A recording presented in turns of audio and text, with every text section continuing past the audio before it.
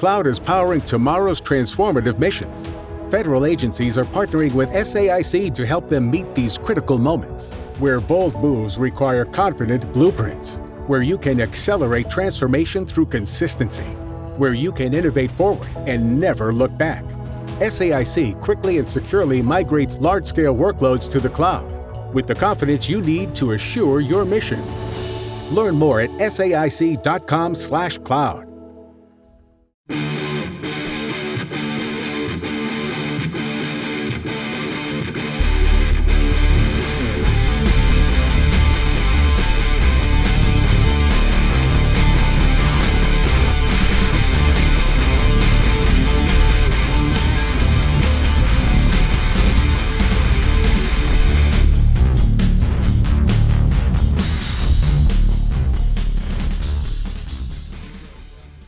Hello, everybody, and welcome to Podeskew Podcast. I am CJ, and this is my hetero life mate, Rico. Hello, everyone. How you doing today, Rico? I'm okay. Today's one of my days off, so I'm enjoying that. It's fucking pouring rain in Oakland, California. It is here, too, in New Jersey, so there you go. It's always raining in New Jersey. No, it's not all. We're not Seattle, for fuck's sake. It's always raining in New Jersey because the people are always upset because they live in New Jersey. Not because it is raining, because we live in New Jersey. Yeah, it's always raining in New Jersey. It's always fucking snowing in New Jersey. I thought it was always sunny in Philly. That's Philly. This is New Jersey. Yeah, you guys, Philly takes all the good weather.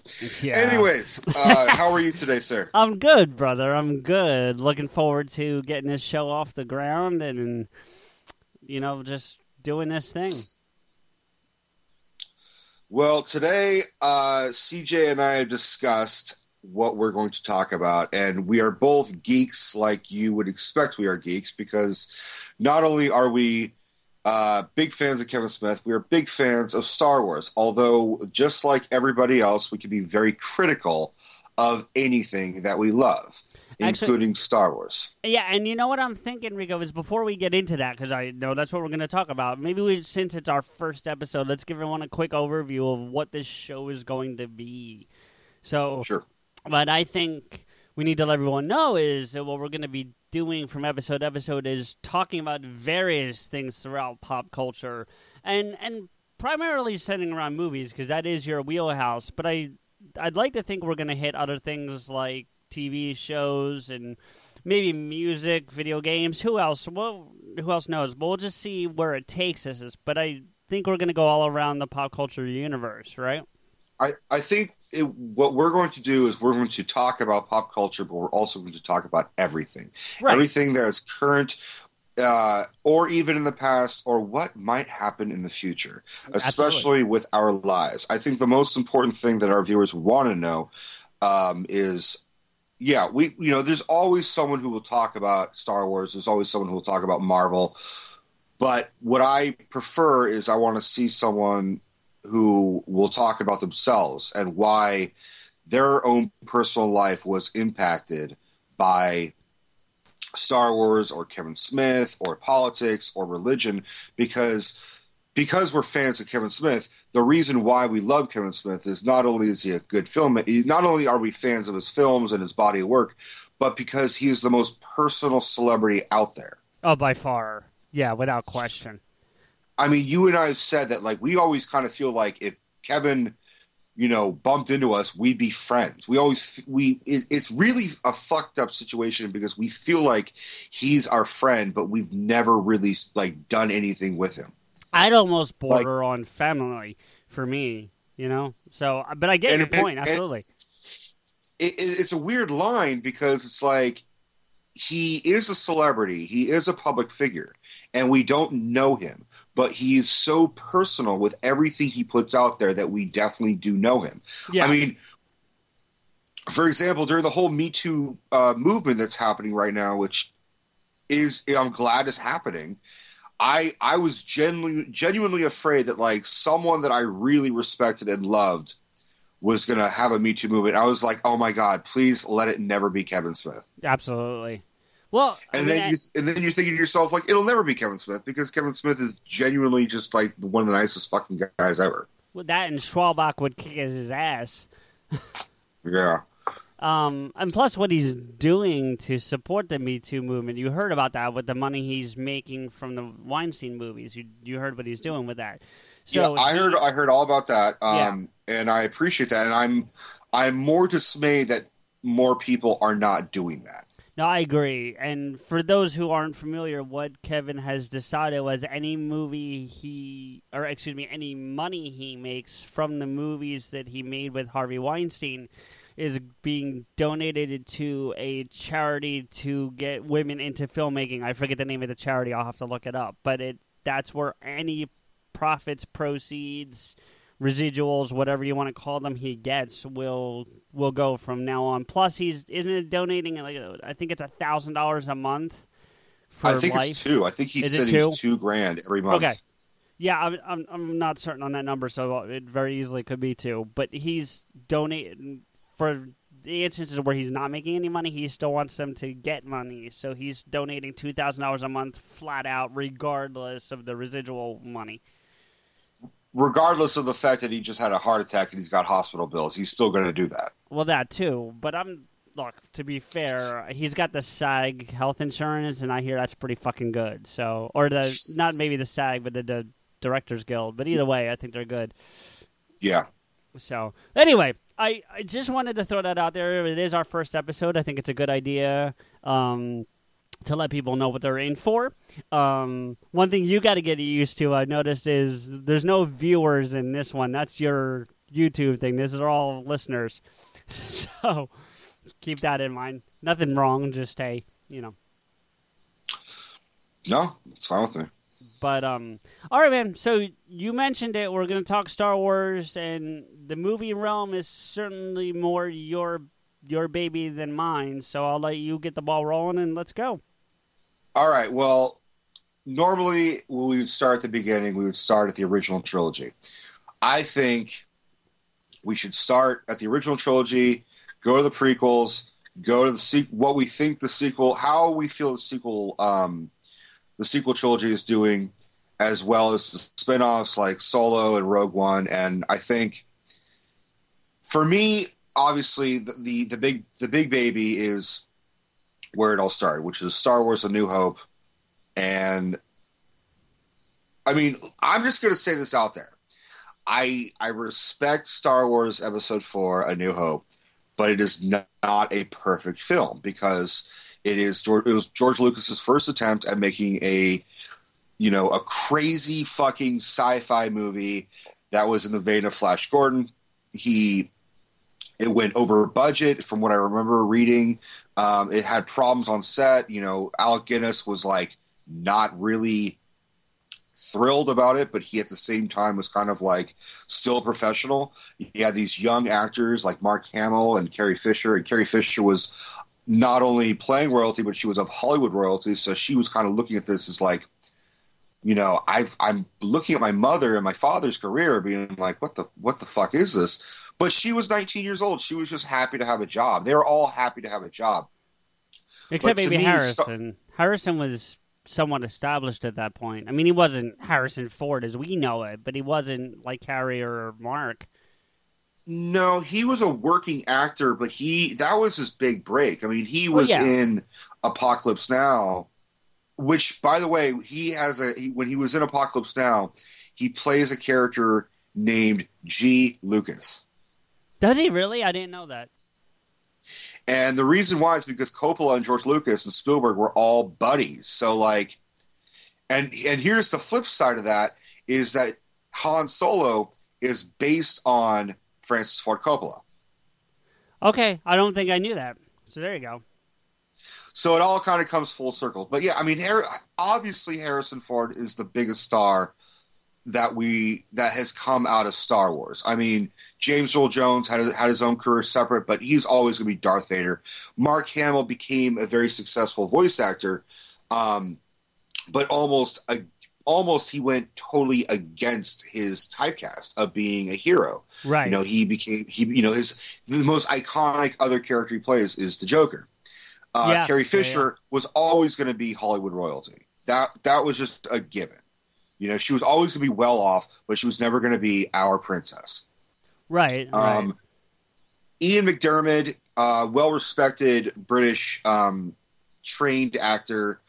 You know, he had been in like Sleepy Hollow, but like he hadn't really been in. You know, that was his big thing was Star Wars. So Star Wars will bring an actor up, and it'll also kind of destroy their career at the same time, because they're always going to be associated with Star Wars forever. Well, and not to get way off, but the same thing with Star Trek. You know, Shatner, Nimoy, all those guys, they're always going to be associated with Star Trek. I mean, even, you know, like Patrick Stewart.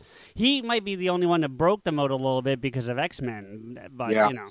But otherwise, if you do a Star Trek movie, I agree with that. Yeah, Patrick Stewart was definitely probably the most successful Star Trek. Although, see, that's the thing is I'm blanking on her name because she's just not as famous. But like the actress who was in one of the Star Trek spinoff, whatever the fuck shows. I'm not a Star Trek fan, so I don't know. I would never be able to actually talk about Star Trek as well as I could talk about Star Wars. But the actress who plays the captain is like the Russian cook on Orange is the New Black. So she's got a little bit of resurgence in her career as well. But yeah, ultimately, the most famous thing that all these people are famous for are the most geeky fucking thing that's on the planet, which is either Star Trek or Star Wars or Marvel or DC. Although I mean, now, like actresses like Daisy Ridley or actors like John Boyega or Adam Driver, you know, from the new trilogy, they're obviously going to be fine because they had already done stuff before and they're going to continue doing stuff after. They were not as well known worldwide, but they were. I knew who Adam Driver was. I'm like, is that the fucking dude from Girls? Oh, there you go. I'd never heard of him. But...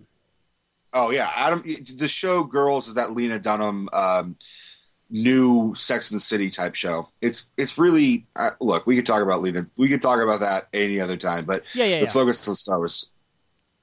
So for me, when I first saw Star Wars, I had seen Return of the Jedi first when I was a kid. And that's why Return of the Jedi will always be a soft spot in my heart. People criticize it. People, you know, give shit about the Ewoks, but I personally fucking love that movie the most. In part because Luke has a green lightsaber and green's my favorite color. Aha. Okay. And then I saw Empire Strikes Back. Then I saw the original Star Wars. And then I saw like the prequel. So like around all this time, this is like the late 90s for me because I would have been like 8 years old when Phantom Menace came out. So it was all sort of happening at once. I saw them out of order, which didn't. I mean, the only problem that it affected for me was that spoiler big reveal where fucking Vader is Luke's father. I didn't have that gut wrenching scene for me. By the way, anyone listening to any of our episodes, there's just a flat-out spoiler warning. The only time I would say we won't spoil shit is if the movie's brand fucking new. Otherwise, spoiler. Just deal with it. Okay? Go ahead. It's a shame we can't even call our show spoilers, like, because Kevin already has that. Yeah. I think maybe if we told him it was influenced by him, he might give it to us, but that's another story. Anyway, go ahead. But I just want to throw that out there, yeah. So I was always like, Star Wars when you're a kid is the closest thing you can get to having drugs without doing drugs. Okay, I need you to explain that. Because it enriches the imagination. It enriches the wanting to be friends with other people because, oh, you have Star Wars? I like Star Wars. You have a lightsaber? I have a lightsaber. Okay. It's drinking and partying without drinking and partying when you're 9 years old. Sure. Because it's also the social norm. Everyone's doing it. Yeah. And it got to the point, like, this is going way back. Like, before I had even seen Star Wars, despite the fact I'm not Jewish, my dad put me in the Jewish Community Center. Okay. My brothers are Jewish. My dad married 2 Jews and made 3 Jews. All my half siblings are all half Jewish. Okay. But like for some reason, I was put in this Jewish community. I was put in the JCC, and I didn't even really kind of question it. I was just kind of like, okay, I'm here, whatever. And I remember playing with these kids, and they were like, we're going to go on stage and reenact Star Wars. And I had never seen Star Wars. And so, like, they pinned me to play C-3PO. Like, well, you haven't seen Star Wars, so you don't get to play any of the good roles. You can play C-3PO. And I'm like, I don't know, okay. That's a little shitty. I mean, yeah, but I didn't know at the time, so it wasn't that big of a deal. But like I said, well, what am I supposed to do? Like, just act like a robot and talk like a British asshole. And I'm like, I could do that. And I'm like 7. So then I saw Return of the Jedi, and I just became enamored with it. And then the original Star Wars, and then I saw Phantom Menace in theaters, and then I saw Empire Strikes Back. And Empire, pound for pound, I think is probably the greatest of the Star Wars films, but my favorite is Return of the Jedi. And then Attack of the Clones came out, and then Revenge of the Sith, and then we were like, okay, we're done. There's no more. We have to. We're accepting this. You know, yeah, the prequels are not perfect, but this is all we're getting, so we'll just make the most of it. And then, fucking Disney. I mean, you're not really supposed to say fucking Disney, but like fucking Disney bought Star Wars. Like now we have some Star Wars films that are debatable, but well, I mean, okay, so first off, Empire ends on a down note, and that's what life is, a series of down notes. Nice quote. Yeah, thank you. No, but you say now we have debatable Star Wars, and I think a lot of people would argue with you that once we got the prequels, we had debatable Star Wars. And some people would even say, and some people would even say once we got Jedi because of the Ewoks, there was vitriol for the Ewoks. My main thing that I'm always telling a Star Wars fan, I tell this all the time, is that people forget that Star Wars is made for children. Yes. Star Wars was obviously made for children. And maybe you could argue the first one, the fourth one technically, is not so much for children. But then they were like, okay. But even Lucas knew how important this could have been for children as well as for toys. Because when he became wealthy overnight, because when he signed the deal with 20th Century Fox, he said, all I want is the merch. Is the merchandise is the merchandise rights. That's all I want. Yeah. And how many? I mean, you could remember that. Did you see WALL-E, the Pixar film? Yeah, years and years ago. But yeah. Do you remember how the whole planet is just covered in trash? Yeah. That's that, but with Star Wars merchandise. Sure. Well, I mean, whole world. No, go ahead. The whole world could just be covered in Star Wars merchandise. And that's not a bad thing, but there is a lot of, like... I had a ton of collections of lightsabers, man. I had, like, 15 of those fuckers. Yeah. That's awesome. Have you seen that show on Netflix, The Toys That Made Our Lives, I think it's called? Oh, yeah. I haven't seen that, but I definitely want to see it, because I know there's a whole episode about Star Wars. The first episode is about the deal with Kenner and setting up that whole thing and how it came to be and all that. The story about the Boba Fett character is actually pretty interesting. But that's the fucking the rocket that would shoot out and the kids would like swallow it and shit. Well, there was that, but there was the way it was originally presented for just the model. They took like and I know I'm talking out of turn because it's been a while since I watched it, but they took like a Flash Gordon already existing character, or a character they already had, and slapped some molding clay on it to make it look like Boba Fett, and that's how they presented it, literally with clay on it. And then they went into production and made the thing, but that's how they presented it for just like a model design. I mean, the original Jedi and Sith characters, their lightsabers were like half already lightsaber, and they had this little extender thing that snap off, and almost looked like a feather. It looks so light and so flimsy. And I've seen that featured in like Comic Book Men, where like they like what's that guy's name? Robert Bruce. Like he would he would like pull it out. He's like, look, this is as rare as you can get. Yeah, something like a lightsaber like this is this intact. That is amazingly rare. Right. So yeah, I mean, but it's like you said, it's he decided to take that part of the deal, and he made his millions on that alone. So. But that's my point, is that it's for children. I mean, Chewie is a giant teddy bear. Yeah. A little angry, because you don't want to let the Wookiee win. Yes. Yeah. I mean, Star Trek and Flash Gordon and all that stuff is, I mean, there are adults who love sci-fi, but really it's kids with overactive imaginations are the ones that are thinking about what's going on in space and playing with blaster guns and, and how there's always evil. And then he cemented that. I mean, Empire is obviously the darkest of the trilogy, but he was still like, he just had to one up himself. He's like, okay, whatever I did, who is it? Lawrence Kasdan? Is that who wrote Empire? Wrote it? I'd have to look it up, but I can. Empire was obviously still George Lucas's baby, but he just was letting someone else babysit, and that person happened to have a darker feel to it, I guess. And then, but like Return of the Jedi, I mean, the Ewoks is for children. I mean, he's like, okay, well, I mean, I could do my George Lucas impression, but like he's like, we have a giant 7-foot teddy bear, so now we're going to make little tiny teddy bears that are pretty cool. I mean, it was also a metaphor for like technology versus like old world, and how the old world will always rise up, and just because you're technologically advanced doesn't necessarily mean you're superior.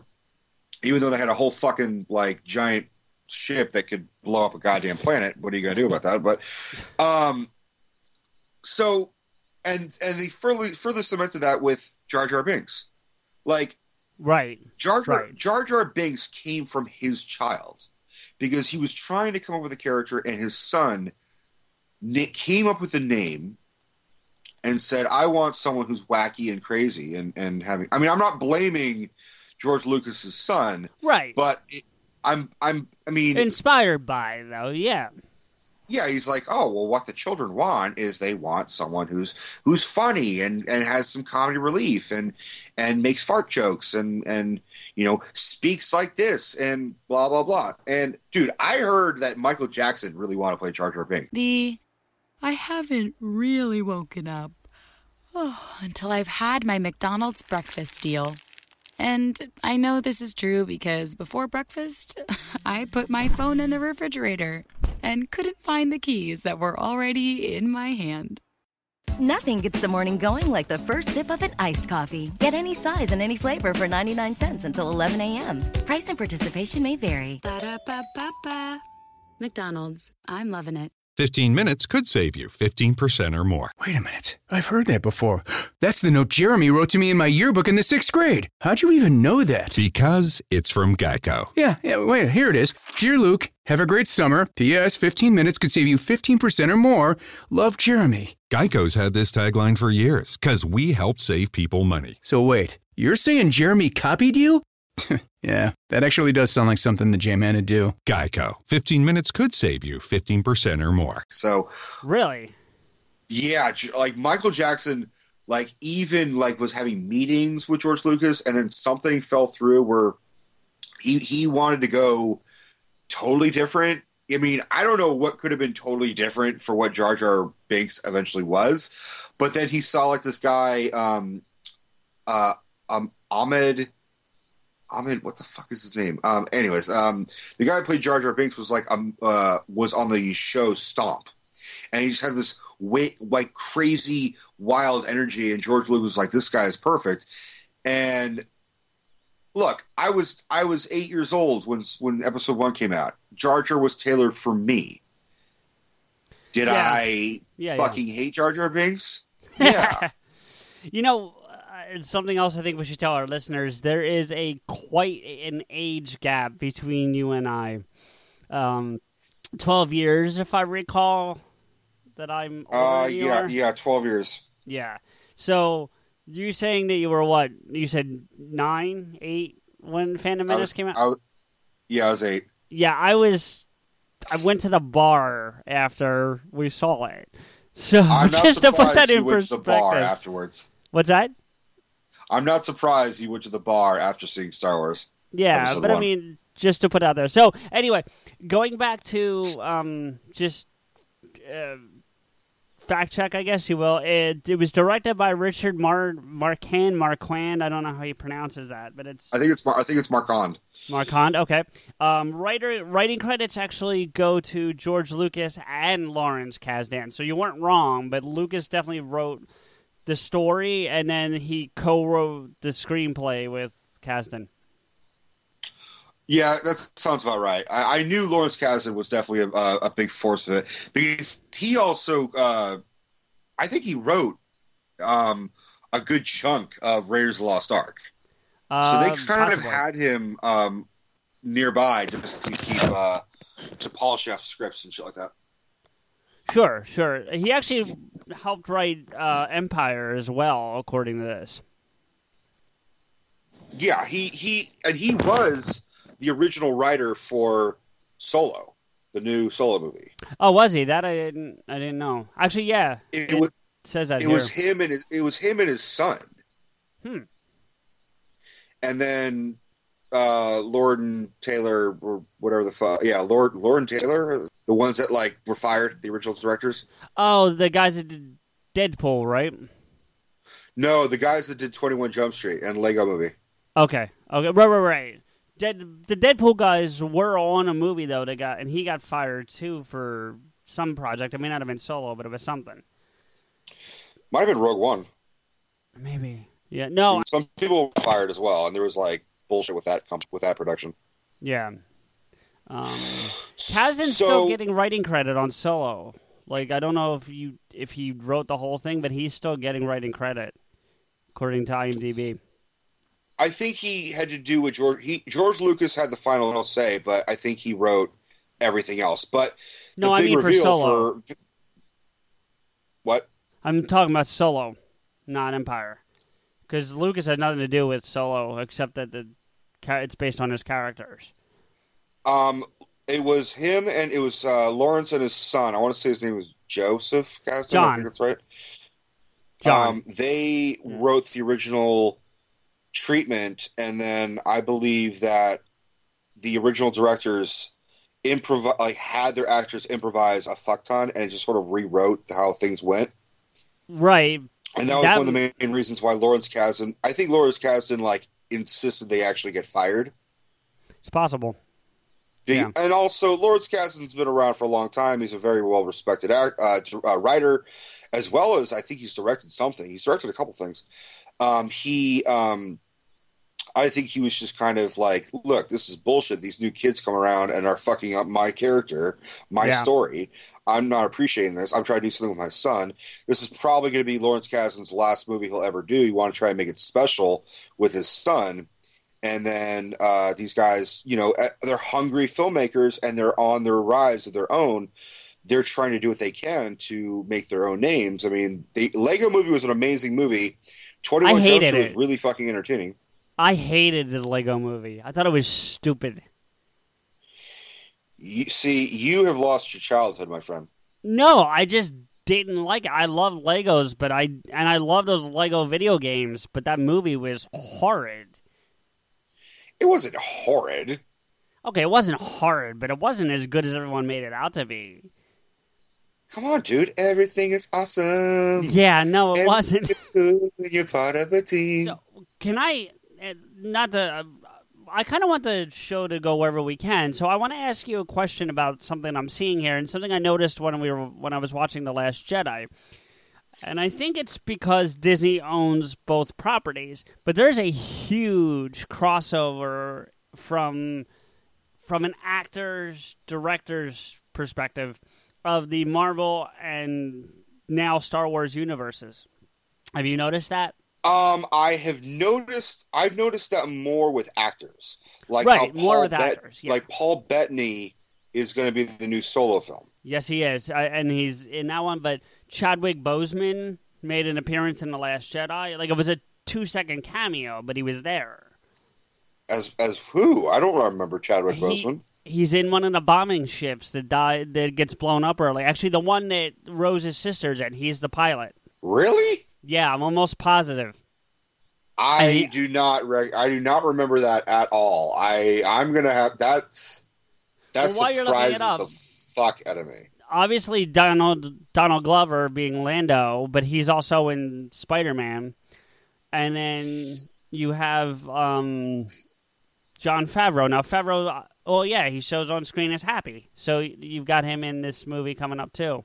Jon Favreau's in Solo? Yeah, he's playing a character named Rio Durant. I don't know who that is. Most of these characters I don't know of. The only ones that's probably... he's supposed to be making a Star Wars show.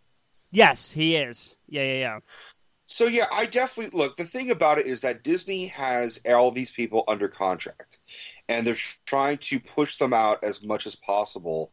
Because, hey, people liked this guy in this movie we did. We're going to keep putting him out as much as possible to generate money. Yeah, I definitely see a correlation between Marvel and Star Wars. What I hope never happens is there's a crossover. Like fucking Thanos fucks up the whole goddamn universe, and now we have Tony Stark and Luke Skywalker talking to each other. I'm like, that would be like if it wasn't taken seriously, like how Marvel's been taken serious, the Marvel Cinematic Universe has been taken seriously. I'd be fine if it was just a weird kind of crossover episode on like a show. I'd be like, that's fucking fine. Like even Patton Oswalt, the comedian, made a whole big. Have you ever seen Patton Oswalt's Filibuster? No, I know him, but I haven't seen that. He was on, I think, Parks and Rec. Okay, and he's been on a bunch of stuff. But... He shows up and gives this rounding speech. And just combines Star Wars and Marvel and everything, and he's like, he makes his own, like, the most geek-filled crossover episode of anything you could ever imagine, and it is fucking nuts. And this is before Disney bought, I want to say this is before Disney bought Star Wars. Right. So he, like, almost predicted, it happening. Huh. That's interesting. Check it out. It's Patton Oswalt's Filibuster. It's really fucking funny. So, back to the films. I mean... Well, wait. So, since we're talking crossover stuff for a second, I have one other question to ask you. What did you think about... And this is about Star Wars, not about Marvel. But about them... I don't use a crossover. It's not the right word. But they make reference to the E.T. universe in... Phantom Menace. I think it's in both Attack of the Clones and Phantom Menace. I think. No, it's just in one clip, but I don't remember if it was in Phantom. I think it's in Phantom Menace because it's when Terrence Stamp is Terrence Stamp's character Chancellor Valorum, I think, is stripped of his political party, and then they give political power to Chancellor Palpatine. Well, no, he's just stripped. They haven't elected Palpatine yet, but yeah, you're in that right window of time. And so, for those who don't know what we're talking about, E.T. and his species have a small cameo in like the Galactic Senate parts where like it's like all those podiums and it's all kind of out in like this giant fucking auditorium, and you very, very, very, very briefly. For like a good second, and it's even at the bottom of the screen. They have to pause it and look down. It's the bottom left corner because I look for it every time now when I see it. You see fucking ouch Elliot and his fucking species and shit, and like here's the thing. I don't really know what I think about that because like they did the same thing in E.T. where there's a kid dressed up as Yoda. Yeah.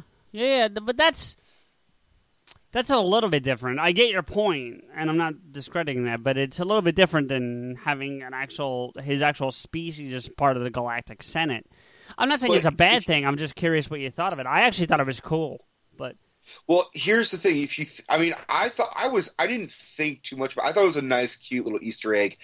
I thought it was a nice little It was a love letter from George Lucas Spielberg. I thought that's what that was. Yeah, that's how I took it too. But if you're looking at it as a technical standpoint of well, wait a minute, let's think about this. I haven't really woken up until I've had my McDonald's breakfast deal.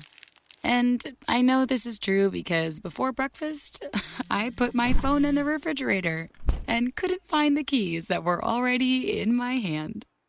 Nothing gets the morning going like the first sip of an iced coffee. Get any size and any flavor for 99 cents until 11 a.m. Price and participation may vary. Ba-da-ba-ba-ba. McDonald's. I'm loving it. 15 minutes could save you 15% or more. Wait a minute. I've heard that before.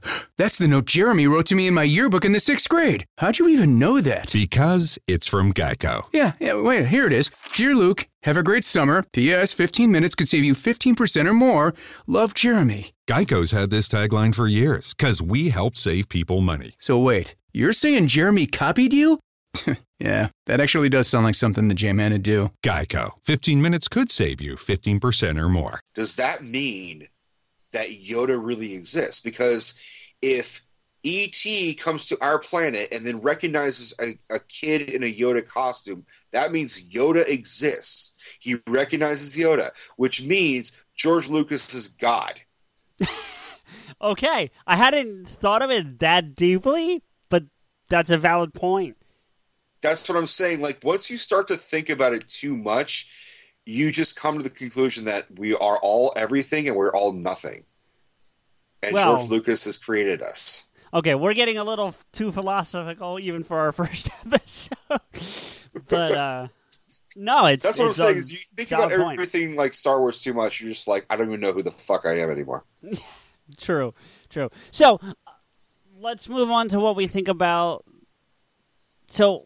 All right, I'm trying to think of where we should go from here, because... Well, we can unanimously agree that the original trilogy is just great. There's things you could debate about, which is better, which is Jedi or Empire, like Dante and Randall do, but ultimately we can all agree, they were the best movies. Yeah, They're sort of grandfathered in at this point. You have to sort of respect them because, respect and thinking that they're best are two different things. Absolute respect. And if there aren't those three, you don't get any of the other 5, it's soon to be 6, plus the spin-offs. You don't get any of that. Plus any of the TV shows, Rebels, Clone Wars, all that stuff. You don't get any of it. So, absolute respect and whatnot. But, all right, so, and maybe I'm deep diving too much, but, I saw something, because I have the Saga Blu-ray pack, so you get the 6 movies plus the 3 other bonus discs. So there's a lot of content. And all the changes George Lucas did. Right. I mean, you don't get the original stuff, but I don't mind the changes. I know people get bent out of shape about it. I liked them, didn't mind them so much. But there were some changes that I did not appreciate. Okay, let me guess. Han and Greedo? No, I don't care about that. Okay, because that's the one people seem to get the most bent out of shape about. No, the one that really just fucking hurt me to the core was in Return of the Jedi because like I said, Return of the Jedi is my favorite. So I have a soft spot for that one. I mean, he made the Ewoks blink. That was creepy. That just threw me off. He digitally recreated the eyes and made them blink. Yeah, but creatures blink. But we accepted the fact that they didn't blink. Well, all but that's not what bothered me. That's not what bothered me. It just kind of threw me off. Oh my fuck, they changed their eyes. That's weird. If you're gonna pick on something on Jedi, I have a guess, but I want to hear what you have to say, and then I'll tell you if I was right. It is when the Emperor is force electrocuting Luke, and there's that look of anguish and pain, and Luke is screaming for Vader to help him. He's calling, "Father, help me, please." And Vader's just standing there looking at his fucking boss kill his son. And in the original theatrical production, he silently looks back and forth, and you could just hear this inner struggle without hearing anything. You could just hear, like, this is fucked. This is my son. What do I do? This is my boss is pure evil, and I am pure evil, but, like, you could just sense this inner turmoil, and then finally the light took over the dark, and he picks up the Emperor, throws him down the shaft. Evil is vanquished until Disney bought Star Wars. Then that whole fucking became another thing. And then in the re-release, the Blu-ray package, what happened is James Earl Jones said, no.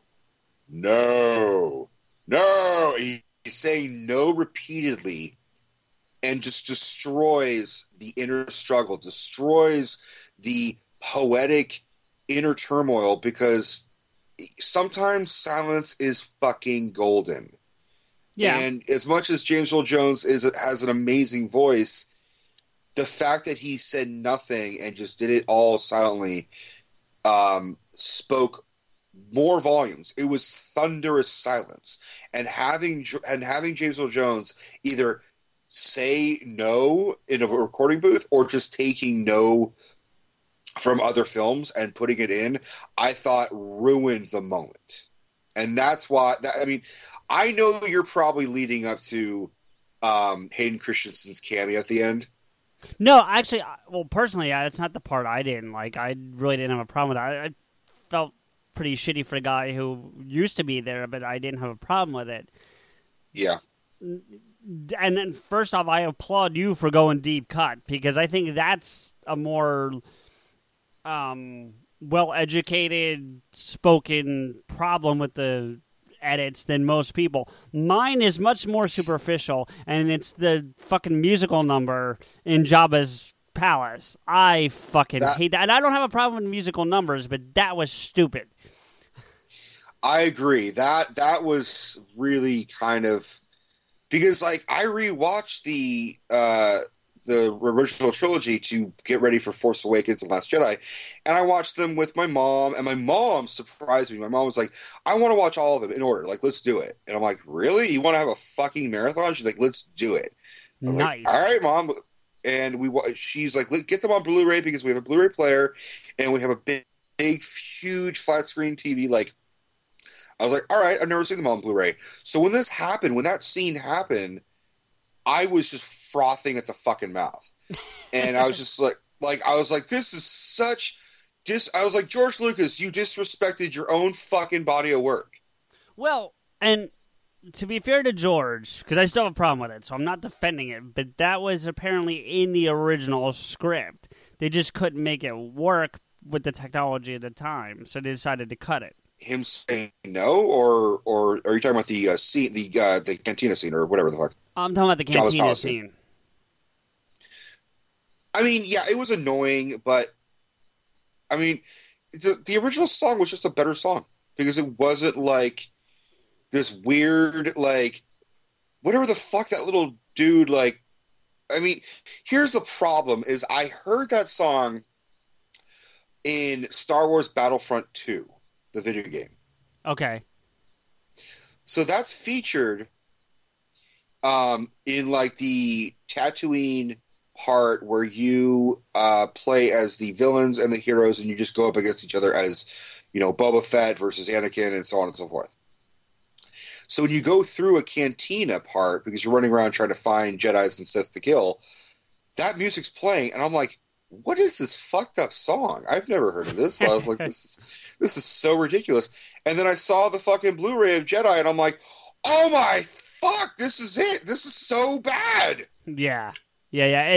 That to me is probably the biggest change that he made that I had a problem from all three movies, honestly. If you notice, Empire has like no changes. The only thing he did for Empire was he just showed more of Cloud City.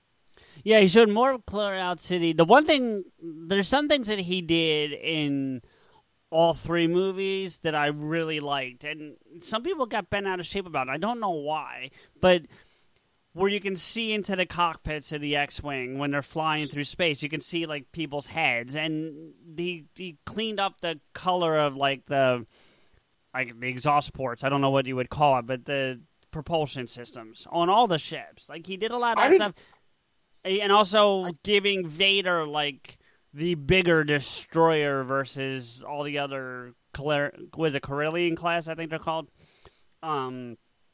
Yeah, they have a name, and the standard gray pyramid-shaped whatevers are called Corellian class, and then, like, he had a special, like, the black one or dark blue, whatever you want to call it. I like those things. Like, that I didn't have a problem with. I didn't mind those changes. I just mind the ones that made that sort of were obviously took you out of the story, because Star Wars is all about being sucked into the mythology and fantasy of it. And then when that takes you out of the movie, you're just like, wait, what the fuck was that? Then the movie experience is over. Then you're just thinking like, wow, I can't believe he fucking changed that song. Or he also changed the fucking Ewok song at the end. Like, there's no yup yup da da da da da da da da. I don't remember them as well as you do. I can't lie to you. And for being the older of the two of us, you would think I would, but no. See, apparently age isn't fucking everything. Yeah, well, that or I'm getting senile and losing my memory. It happens at 37, apparently. 38. I know, that's my point. You're far gone. Yeah, exactly. You're stage 2. Yeah. No, but okay. So, what do you think about the one change? Well, I don't know if it's the only change, but it's the biggest change to Phantom Menace that he did. Did you notice that? You'd have to. Oh, are you talking about Jar Jar? No. What are you talking about? I didn't even know there was a change with Jar Jar. What was the change with Jar Jar? That's all. Tell me your thing first, and I'll tell you Jar Jar. Yoda. In the original Phantom Menace, he was the puppet. Well, not the original puppet from Empire, but they did a puppet, and it was terrible. I remember that. It was a terrible puppet, because I remember thinking that when I saw it, like, that's a fucking terrible puppet. And when you get the Blu-ray, they took the CGI Yoda that they used for the Clone Wars and Revenge of the Sith and plugged him into Phantom Menace. First off, he's a Muppet, okay? He's a Muppet. Sorry. Get it right. No, I'm sorry. You're right. I haven't really woken up until I've had my McDonald's breakfast deal. And I know this is true because before breakfast, I put my phone in the refrigerator and couldn't find the keys that were already in my hand. Nothing gets the morning going like the first sip of an iced coffee. Get any size and any flavor for 99 cents until 11 a.m. Price and participation may vary. Ba-da-ba-ba-ba. McDonald's. I'm loving it. Jim Henson is looking down at you right now, all pissed off. My apologies, Jim.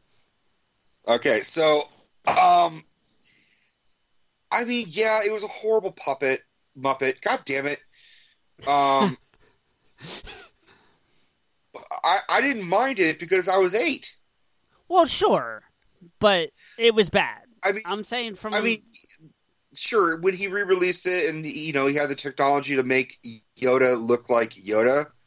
To be fair, Yoda didn't even look like Yoda in Last Jedi. So it's this. Well, it's not these same. Okay, so I watched the the bonus material on that, so I can speak to that. They did go to make it as close to that Muppet as possible. They really did make an effort to do that. Now, they weren't, spot on perfect, but they went out of their way. I am glad they used an actual Muppet instead of CGI like they did in Attack of the Clones and Revenge of the Sith. But his cheeks, somehow he got fatter. Well, you can eat whatever you want in the afterlife.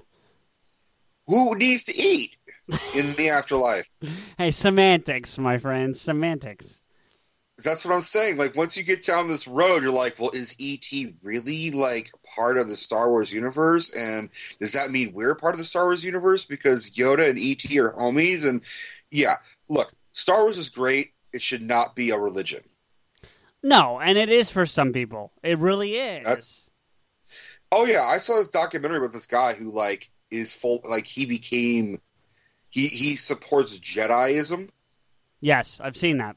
I didn't see the documentary, but I've heard of that. Like, this guy walks around in Jedi robes and has a lightsaber and is all about teaching his beliefs. He's also poor as shit, and he's basically homeless. I would imagine so. So, I've seen homeless fucking guys. There's a homeless guy out here in Oakland who, like, has a lightsaber, and he walks around, and, like, it's just his thing. And you're just like, okay, he's homeless. It doesn't necessarily mean he's into Jediism. So yeah, when I saw this documentary, I'm like, he's not into a religion. He's just crazy and poor. Right. But there are people that do treat, maybe not the Jedi part specifically, but they treat Star Wars itself as not a religion in a sense that they get together and pray to Star Wars, but it is their religion. I agree, but I think the term religion is used way too much. Oh, I agree. When it comes to something that's really good, like, just say it's really good. Don't call it your religion. Just say, I really love Star Wars. I really love Marvel. Just don't be like, I worshipped Stan Lee. I worship Kevin Smith. I just say, I like this and I enjoy it, and I can debate about it. Don't make it all about, like, but, because Anakin is the chosen one, he is my Jesus Christ. Well, to be fair, when we first started talking, before we ever started doing a podcast, you did call Kevin Smith your Pope. So I'm just saying. But that's not God. No, that's not God. I agree. So. But that was also a reference because he called himself Pope Smith. Because he was talking about how there's no Saint Kevin. Yeah. So anyway, I just had to bust your balls. But yeah, no, there's definitely people that treat it that way, and more power to them. But getting back to that, and clearly we follow in that category as well, because Star Wars and Marvel and DC and shit like that is like the most way too taken seriously, not serious thing. Yeah. It's if you break it down, it's about good versus evil, laser ships, laser guns, laser swords, and that's it. Yeah. It's about making toys. That's really what the fuck Star Wars is all about. So, like, the meaning of, when you ask a Catholic, what's the meaning of life? Or when you ask a Jew, what's the meaning of life? They say it's this, it's that, it's this, it's that. When you ask, what's the meaning of Star Wars? Like, it's to make money. Yeah. I mean, it's a medium. It's an entertainment medium. Even if you count it... I mean, Disney proved that. Yeah, and they paid a lot of money to do it. Which they've already made back. Oh, yeah, and they will continue to make back, absolutely. Why do you think they just bought Marvel and Fox? Because Lucas was the first of the three that they bought. Well, they bought Marvel way back. Like, they bought Marvel in 2013, I think. No, you're right. Marvel was first. You're right. Yeah, and then Lucasfilm. Yeah, my fault. Because Iron Man 3, I think, was their first Disney released one. No, I think Avengers. I think the first Avengers movie was. You might be right, but I remember Iron Man 3 might have been it. But you could be right. But even still, that's 2012, 2013. That's around the same time period. So they may have bought the rights in, like, say, 2011 to 2012. I think that's 2010, honestly. I'll look up Avengers. Let me see if it's a Disney film. I got IMDb open already, so I can get it. All right, look up Avengers. See if that was Disney. Avengers was 12, so you're right about that in terms of time. I don't know when they bought, though. But Avengers is 2012. Let's see. I'll just look up when Disney bought Marvel. So I found out when Disney bought Marvel. It was 2009. Okay, so 3 years before Avengers. But see, like Iron Man and Incredible Hulk came out in like 2008. Right. What did you? And then it gets all muddled because Incredible Hulk is still owned by Universal for a solo Hulk film, which is why they keep putting Hulk in all the other movies. They haven't they won't do a standalone Hulk film because Universal has the rights for that. Okay, I don't think I knew that. And Iron Man 2 could have been a Disney movie because that came out in 10. So if you're saying they bought in 9, then it could have come out in 10. That's true. What were you going to ask me? What do I think about what? Oh, no, because we're getting way off the Star Wars topic, which is what we're here to discuss tonight, and we're getting into the Marvel world, and I think we need to save that for another episode. Okay, so I agree. So let's talk about the elephant in the room. Let's talk about Attack of the Clones, because you love it and I hate it. Yeah, well, okay. First, I want to talk about why I like the prequels a little bit better than the original 3.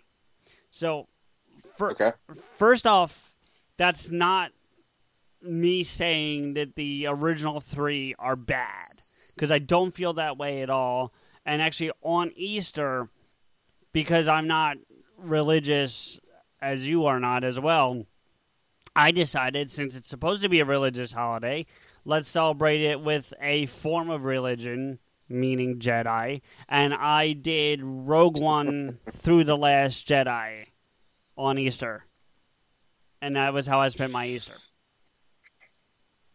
Okay. Good. So, my point is that I could have easily gone back and watched the original 3 and didn't do that. I started with... Revenge of the Jedi, or Revenge of the Sith, the night before. I did that on Saturday, and then on Easter I picked up with Rogue One and went forward. But anyway. Did you know that was the original title for Return of the Jedi, was Revenge of the Jedi? I did know that, yeah.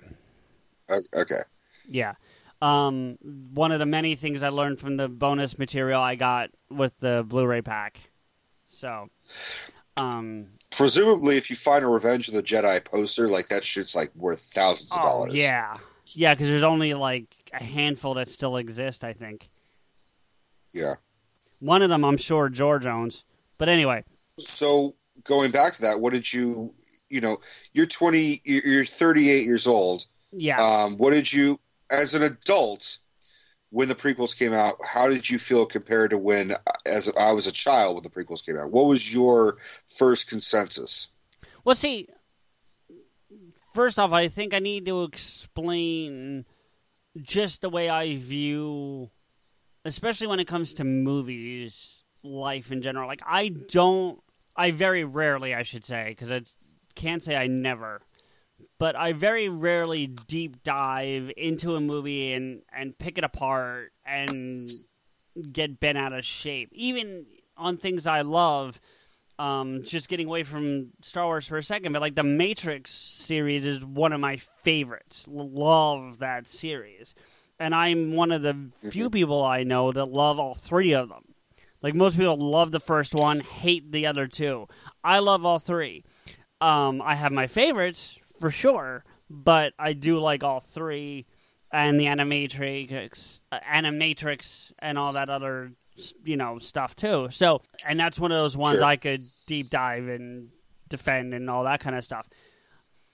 So, to answer your question, when I went into Phantom Menace, I was just happy to have more Star Wars. I wanted to see more of the story. Sure. And I wasn't worried about how does it connect to the original 3 and what is George going to change and all that shit. I just wanted to see more Star Wars.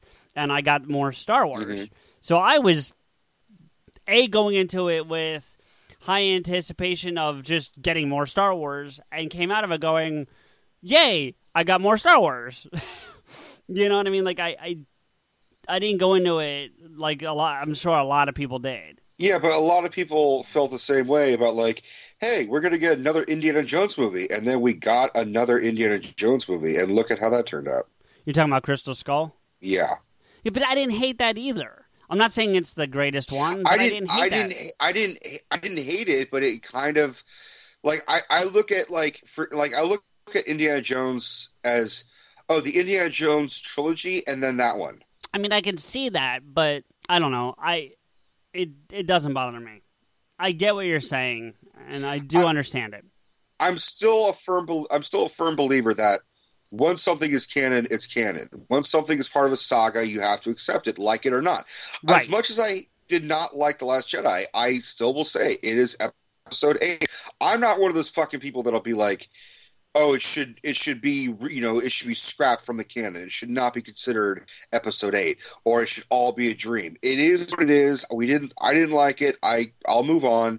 Hopefully episode 9 will fucking rectify some of that shit. But if it doesn't, it doesn't. That's what it is. But my big problem, like, that I'm always frothing at the mouth for this, is that Star Wars is because of us. It's because of fans. It's because of the people that take this shit way too seriously. So when something doesn't go the way we want it to, we freak out and cry like little bitches. And that happens frequently. Right. No, that's true. I get that. It's different when it comes to like Marvel releasing a new comic, because that's just a comic. But when it comes to a movie, which is a whole other experience of like, I get to see these things that I saw on paper come to life. And if it's not done well, it's not, I mean, some things we can accept, some changes are like, okay, well, the costume for fucking Thanos is not pitch perfect to, how it is in the comics, but it's pretty fucking close. So, right. And a lot of people are just like, hey, it's fucking Thanos. What are you complaining about? It's not Bruce Willis in a purple costume. Right. Which is what it kind of looks like. Yeah, a little bit, I guess. I didn't think of it that way, but now that you say it, yeah. But you're right, and I get all that. So going back to your question about the prequels, like, I was just happy to get it, and there were things I love about the prequels. So one of the things that, and I'm pretty sure I saw this on that bonus disc, or one of the bonus discs I got with the Blu-ray pack, is when George originally came up with the idea of the lightsaber and the lightsaber fights, it was supposed to be like a broadsword. So like two knights in medieval England fighting, and it's big and it's heavy and it's hard to wield and that whole thing. And then he rethought it after making the original 3 and said, you know what, it should be more like a samurai sword and that kind of fighting. And that's how you get the lightsaber battles you get in all 3 of the prequels, which I think are all amazing. Especially, I mean... Duel of the Fates. What's that? Duel of the Fates. I don't know what you mean by that. I'm sorry. Duel of the Fates is the fight between Maul and Qui-Gon and Obi-Wan. The music, that's called Duel of the Fates. Okay, I didn't know it by name, so I apologize. But yeah, no, that's cool. My favorite, my second favorite fight in that is actually the one between Obi-Wan and Anakin in Revenge of the Sith. I think that's an amazing fight. Well, see, going to the music, Duel of the Fates is a pumped up action, and the fight between Obi and Anakin, the song is called Battle of the Heroes. And if you listen to the music again, Battle of the Heroes is the same song as Duel of the Fates, but sadder. It's more poetic. It's more depressing because it's brother versus brother. Sure. It's father figure versus son figure. It's teacher versus mentor. It's friend versus friend. Right. So I agree that the fight scenes in the prequels are substantially better and more high octane because we're seeing Jedis and Siths in their prime. So it's going to be more high paced. Right. And whereas in the original trilogy. Well, I'm sorry, I didn't mean to cut you off, but like my fiance Debbie was watching that marathon I told you did on Easter. She watched part of it with me. She had to work for part of the day, so I was watching it by myself. But she happened to be there for the Obi-Wan Darth Vader fight in A New Hope, and she was kind of laughing at it because she's like, because it looks like they're just like poking at each other. Like it's really, really, comparatively speaking, bad. It's even worse when you realize that Vader can kick fucking ass like he does in Rogue One, which is like 3 days before A New Hope even happens. Which, wait, can I don't want to spin off too far, but I know James Earl Jones did the voice in Rogue One, but he didn't sound right. It sounded wrong to me. Did it sound that way to you? No, he's just 80 years old. No, I get that, and I hope that that's just what it was. And I love James Earl Jones's voice. He is, as you said, Darth Vader. I mean, that's what it is. But I'm hearing him talking that, and I was like, ugh. Like, it actually pained me a little bit to listen to. And that's not a crack on him. It's just the reality of it. They may have tweaked his voice a little bit to try and get him to match how young he was in A New Hope. Well, if that's what they went for, they failed. I hate to say it. But even then, like, he sounded better in Revenge of the Sith in that, 10 seconds of lines that he has? Except for, no. Well, right, but he's talking about, where's Padme and that whole thing. But, I don't know. I just wanted to get your thoughts because I remember even turning to Debbie when we watched Rogue One the first time. I was like, is that James Earl Jones? Because it almost didn't sound like it. I had to look it up to confirm that he actually did do it again. And I'm glad that it's him, even if it doesn't sound right to my ears. I'm glad they didn't go and get someone else to do the voice. But I remember, I know what you're talking about because there's a couple lines like, don't choke on your own aspirations, or whatever the fuck he says, and It's like, it sounds a little different. It doesn't sound as booming, as normal. It sounds kind of like Vader going through puberty. Yes, that's a really good way to put it. That's what it sounded like, and I was like, that's what made me almost think they went and got someone who was trying to do a James Earl Jones impression, and then I'm like, no, please tell me they didn't do that, which they didn't. So I'm happy about that. But I think it's just Vader's voice is just, or James Earl Jones's voice is just getting a little weaker, and I don't know if they tweaked his voice a little bit or if it's just how James Earl Jones sounds.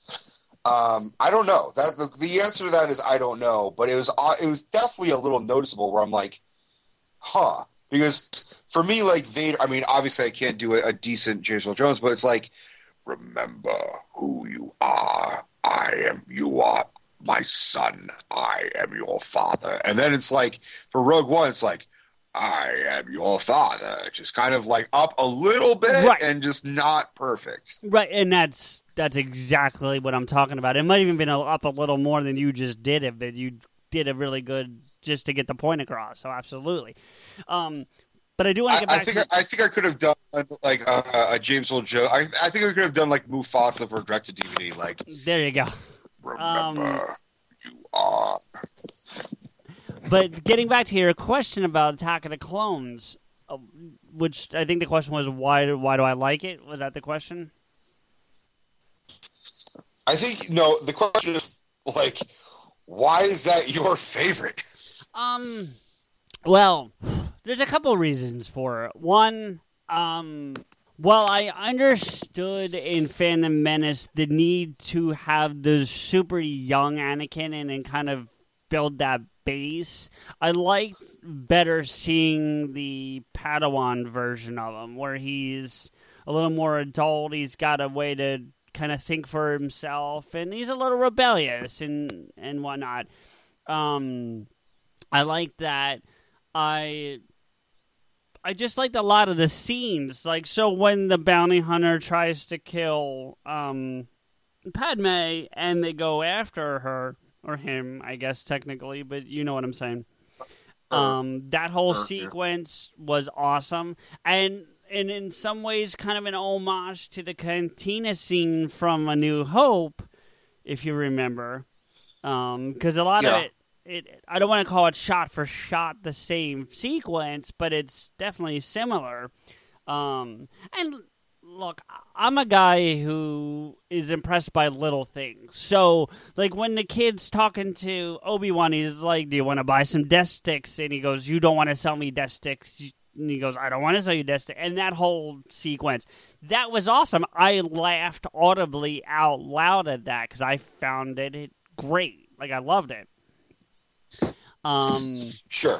You know, and then you and I were talking the other day when we first talked on Skype, and you were saying something to me about you think I'm kind of like a romantic, and I am. And so watching that relationship build between Padme and Anakin and ultimately, you know, end up in them wanting to be with each other, that was cool for me. I enjoyed watching that. Some of it was painful, I'm not going to lie. Some of it was dragged on. I was like, all right, that's kind of unnecessary. But the overall concept, it was something I enjoyed.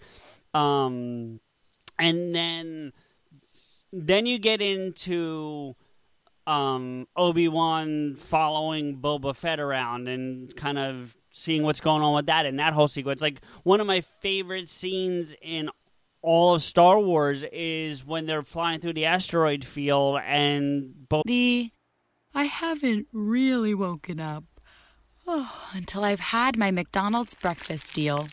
And I know this is true because before breakfast, I put my phone in the refrigerator and couldn't find the keys that were already in my hand. Nothing gets the morning going like the first sip of an iced coffee. Get any size and any flavor for 99 cents until 11 a.m. Price and participation may vary. Ba-da-ba-ba-ba. McDonald's. I'm loving it. Hi, I'm Flo from Progressive. Being a baseball fanatic like me can be stressful. It's not all sports points and touchdowns. So Progressive is going to help you take your mind off your team for a moment. Instead of thinking about how they missed that goal point score, think about the Name Your Price tool from Progressive, letting you choose coverage options based on your budget. Unlike your team that missed the end zone net area. Well, anyway, hope this distraction about Progressive's Name Your Price tool was helpful. It sure kept me from thinking about all those penalty balls. Yay, sports! Progressive Casualty Insurance Company and Affiliates. Price and coverage match limited by state law. If it's dropping off these death charges and just that whole thing, I don't know why, but I enjoy that scene a lot. And then the fight in the Coliseum towards the end was an amazing scene. And, of course, and I saw this in the theater, so I can tell you, and I'm sure you did too, just based on your age, but when Yoda went into the room with Dooku and Obi-Wan's unconscious and I think Anakin's already lost his arm, he's unconscious, and he just hobbles in there and then drops the cane and force lifts his lightsaber into his hand and then just goes ape shit. The entire theater I was into erupted in cheers. Like, we were all cheering Yoda on at that point, and he just went buck wild. I almost wanted him to defeat Dooku. It was a damn shame they let him get away, but it was like, and then what was great about that though was, okay, so he gets away, Yoda looks up, watches the ship fly away, and does a force thing to get his cane back and starts hobbling like he's this broken old man again. Like, I don't know why, but that was awesome to me to go from feeble old man to I'm kicking your ass back to that and not even blinking an eye about it. I mean, look, no disrespect to your viewing experience, but I didn't have that. Because when Attack of the Clones came out, I saw my brothers, and while the audience may have erupted with cheers for your theater, we had the whole audience, including us, erupting with laughter. But it wasn't like, oh my God, this is so stupid, this is so ridiculous, this is Yoda leapfrogging all over the fucking walls. It was just, it was kind of that surprise laughter of like, what the fuck is going on? Yeah, and but that's kind of how I felt. And that's a little bit of what we had, but it was in that positive kind of way of like, because, all right, if you, and I am not a movie maker in any capacity whatsoever, but if you were to ask me prior to seeing that, what would a fight with Yoda look like, that would have been it. I probably would agree, but I would probably not. I would probably think people are going to laugh at me. I don't want to make that risk. I don't want to make Yoda go fucking apeshit. Like, if I was George Lucas, I would imagine his inner struggle would be like, do I make him kind of walk around with a cane but still wield a lightsaber? Do I make him more powerful using the Force instead of a lightsaber? Or do I have him just go fucking apeshit and go Jean-Claude Van Damme all over Christopher Lee?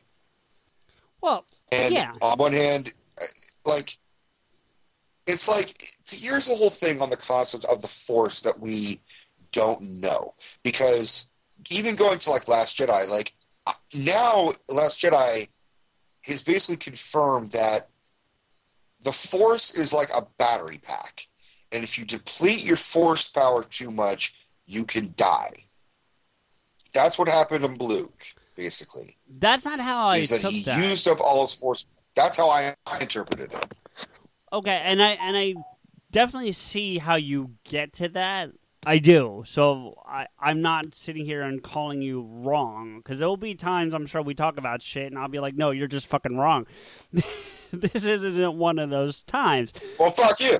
Fuck you too. But no, I'm trying to think of how to analogize this, because I'm probably have to put some thought into it, but I don't think it's a battery pack, but I think if it's something you can shut yourself away from, that when he finally, as he said he did, that when he finally allowed himself to feel it again, it might have been too overwhelming for his body at that age. Do you know what I'm saying? So not a battery pack. Yeah. I mean, look, we could do a whole episode about Last Jedi, but, like, look, how do I feel about Yoda leapfrogging all over fucking Christopher Lee? I thought it was fine. Because I was also 11 years old. So it was fine for me. And then I also, it kind of, at the time I was like, it made sense. It was fine for, you'd imagine Yoda in his prime would be like Obi-Wan in his prime or Anakin in his prime, just being able to fucking triple flip all over the fucking place. It just seemed kind of ridiculous. And look, that was not my issue that I had with Attack of the Clones. Oh, I'm sure it's not. It's in response to my problem was more in touch with the romance, because it just was very cringy. Look, I'm just going to state that George Lucas is an amazing storyteller, but he's not a great writer. That's potentially fair. Go with that. Sure. That's potentially what? Fair. That's a fair statement. He can't really, I mean, even in the original Star Wars, like, I think it was Harrison Ford said to, like, Mark Hamill, he's like, you can write this shit, but you sure can't say it. Yeah. Because, like, the dialogue was just so ridiculous. Well, yeah, and I think that's why going back to real quick what you were saying about Empire way early on, about how he had the co-writer in was it Kasdan? Yeah, Lawrence Kasdan. Yeah. And that's probably why you bring someone on like that, to help you with that kind of stuff. Yeah, because Empire is just superiorly a better written film than A New Hope, and Phantom Menace, Attack of the Clones, and Revenge of the Sith are all written by George Lucas. So that kind of goes with what I'm saying. So, but the dialogue is just so cringy with, like, Anakin and Padme, or fucking Panda Bear, where the fuck her name is. And it's just like, when I'm with you, I'm in agony. You shouldn't have given me the kiss that you gave me. And now I'm burning, and you've tortured my soul, and you can't. Right. Like, okay, well, on one hand... No, go ahead. Finish your point. My problem, it was so cringy, but I understand that on one half, Anakin is 17. Or no, he's 19 in Attack of the Clones. And he has had no experience and no game whatsoever trying to woo a woman. Not to mention, Padme is a fucking senator. She was a queen. She's got the best training of how to speak. She's diplomatic. She's used to speaking to large audiences, and she's royalty. She's a politician. Despite what we currently have, politicians are supposed to speak a little bit more regal. So on one hand, he's a 19-year-old kid who has no game. And look, we've all been there. We've all been like, if I just tell her my soul is on fire, she'll want to blow me. Right. But at the same time, you're looking at it and you're like, I was never that bad at 19. I think my biggest problem is that Hayden Christensen can't act. Okay, so That's the problem. Right, so before you go further, I was going to ask you, because, again, we're both huge Kev fans. That's why we're here, or it's what at least brought us together. And there's that sequence in Clerks 2 where the Lord of the Rings versus Star Wars, which is actually my favorite part of Clerks 2. I love that sequence with Randall and the dude that comes in. And the dude can totally play Quentin Tarantino in a Quentin Tarantino biopic, by the way. What's that? That guy who plays the Hobbit fan, yeah, he could play Quentin Tarantino if they ever made a movie about Quentin Tarantino. Oh, totally. Yeah. Don't disagree at all. And honestly, Kev should make that movie. When he's doing that robotic voice and goes, "My name is Anakin, my shitty acting is destroying Saga." Do you feel that way? Do you feel like that killed those 3 movies, or at least the 2, at least? Because he's not in Phantom Menace. I think that I blame both Hayden Christensen. I don't think he ruined it, but he certainly did not make it any better. Right. I blame not really looking for actors. Because the whole thing is he wanted to make an amazing set. Liam Neeson is an amazing actor, but that was just a stroke of luck that he was a good actor playing Qui-Gon Jinn. Same with Ewan McGregor. Same with Samuel Jackson. Same with Ian McDiarmid. But at the same time, he's not. He really kind of. I'm trying to think of a Star Wars reference to go with this. Like he really killed the Tauntaun in this one when it came to having Hayden Christensen as Anakin, because while he's very good looking and he clearly knows how to do the stunts and he looks good staying next to Natalie Portman, Natalie Portman makes anyone look good. He always perpetually sounded like he was going through puberty. Well, he might have been. But, the problem with this is that we know he becomes Darth Vader. So, it would have been an amazing what the fuck moment if, say, for the sake of argument, George Lucas released the prequels before he did the original trilogy. So it came out normal. 1, 2, 3, 4, 5, 6, 7, 8, 9, and so on and so forth. You can even throw the spin-offs in there, peppered in a little bit, but it was numerically 1, 2, 3, all the way to 9. It would have been a complete oh my fuck kind of moment if this whiny, Obi-Wan doesn't understand me kind of voice became this ultimate badass, just you don't know the power of the dark side. This all raw rage. That would have been the biggest holy shit moment for us as fans to see this evolution of this whiny little kid being like, "Are you an angel?" All of a sudden to to the biggest badass dark guy in the fucking galaxy, the boogeyman of space, basically.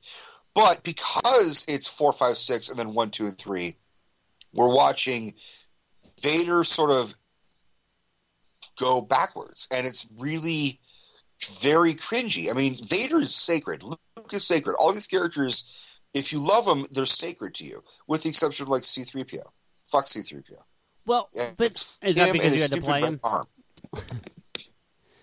No, but all right. So let me ask you this though: don't you need that uncertainty in himself and that whininess, as you put it, to ultimately have that conflict within that turns him to the dark side. See, I think you need that. Now, I'm not going to sit here and argue the merits of Hayden Christensen as an actor, but that whining in it, that part of it, the whininess and that whole thing, I think you need that to fuel the conflict that ultimately makes him become Vader.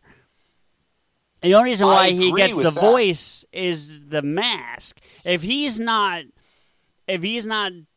destroyed physically the way that he is, that he needs the suit, the Darth Vader suit, you don't get that voice. And that's just trying to put logic into something that's not logical in a movie. But if you were trying to argue that out, I think if you don't have that suit, you don't get that voice, so it doesn't matter.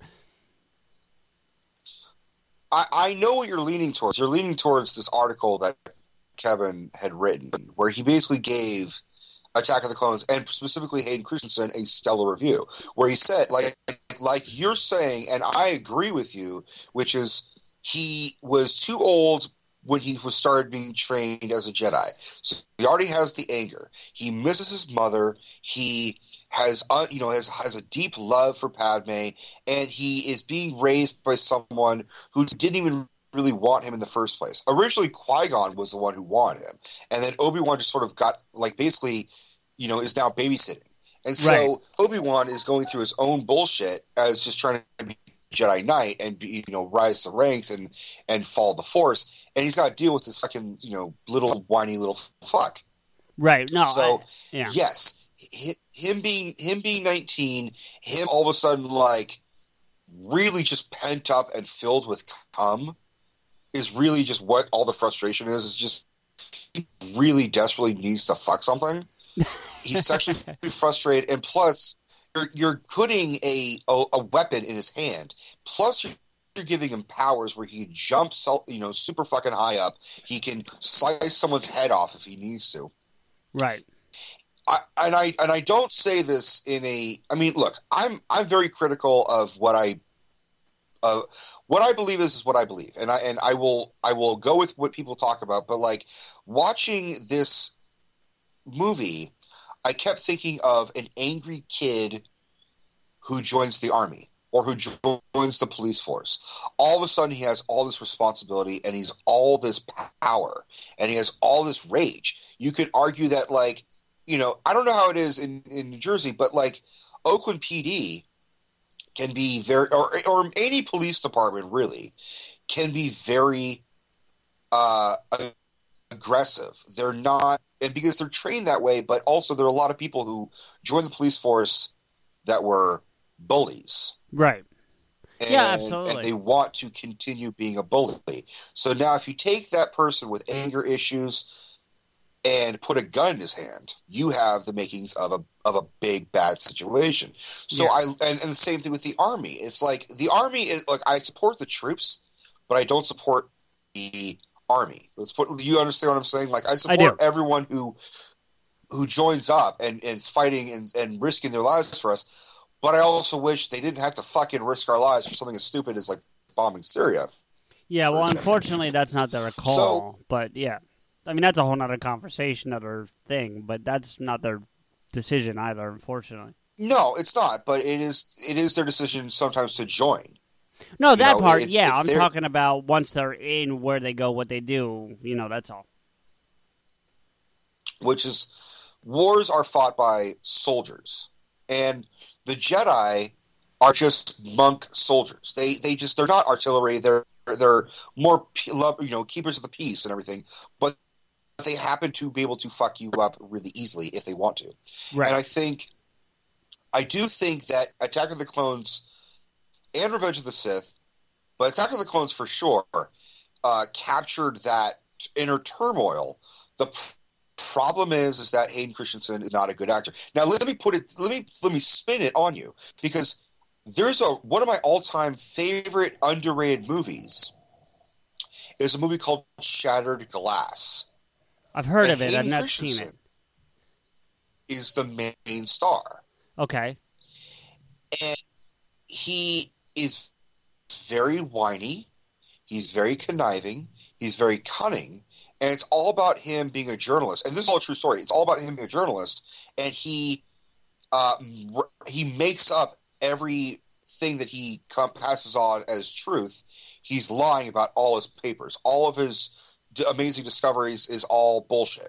So he's constantly covering his tracks, and he's constantly trying to cozy up to people and be like, why are you attacking me? I'm just doing what I can. I'm not a villain. Like, why are you attacking? I'm just trying to write my story, you know? And it fits absolutely perfect for this role, because this role is, he's whiny, he's conniving, he's cunning, he's kind of weak and pathetic, and he just is just a lost, broken kid. And that fits well for that movie. So he's perfect for that. And I encourage anyone who's listening to watch Shattered Glass. It is stupendous. And if you're, it's sort of like a poor man's All the President's Men, because it's all about journalism and it's kind of a mystery. And if you like to write, you will appreciate that. But he just was, what he did with that was just not good as Vader, because we have high expectations for Vader. Like I'm conflicted, because even going back to the first one in Phantom Menace, you see this kid who loves life and is saying yippee and jumping around and has all this innocence with him. And we're like, oh, well, fuck. We want Vader to be some Damien baby. We wanted like Vader to be pure evil as a baby. But the scary thing is that he starts out innocent and happy and amazing. So I love the arc of Vader, but I didn't think Hayden Christensen was a good enough actor, and his voice cracked way too much. I think they could have found a better actor with the same arc. That's what I think. I think someone else could have done a better job. Right. Okay. And you kind of lead me to the next question I was going to ask you then, because you follow movies way more than I do. I've never been I think I've heard of Shattered Glass, but that's it. And I didn't know he was in it. So who would you cast? Who would you have casted for that role? At the time, or anybody? Like my perfect Anakin, or just at that time, circa 99 to 2002, whatever it was? Both. I would say, I remember like Leo DiCaprio was like a big contender. Okay. And I would not have cast that, but I'm just trying to think of like age-wise and who would have. I would have probably gone someone like Tom Holland. Okay. If he was taller. Right, he's a little short, but I get your point. I mean, I would even be okay with like Tobey Maguire. That wouldn't have been bad. Although Tobey Maguire kind of can't act either. That's the problem, is that I think we have high expectations because it's Vader. You know, it's the same thing with like. Oh yeah, no, I'm sorry, I didn't mean to cut you off, but I'm just letting you know. Hayden Christensen is my age. He's a year younger than me, technically. So he's 37. 37. Yeah, I mean, 37. He's the same. I mean, my brothers are 36. So like, you and my brothers and Hayden Christensen are all in the same age, but like, I mean, Natalie Portman was 11 when she did like Leon. So as long as someone looks like they could be 20 years old, that's all they really need. So, I mean, shit, in 2001, you could have even cast Johnny Depp. Yeah, but would he have been a good fit for the role? I'm not saying he's not a good actor.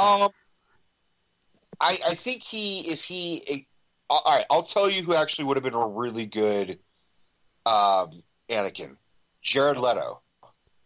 Yes, I could see that. I could give you that one. Sure. Because Jared Leto Jared Leto is like almost 50. I don't think he's that old, is he? I'm pretty positive he's almost 50. Like, he's definitely in his mid-40s.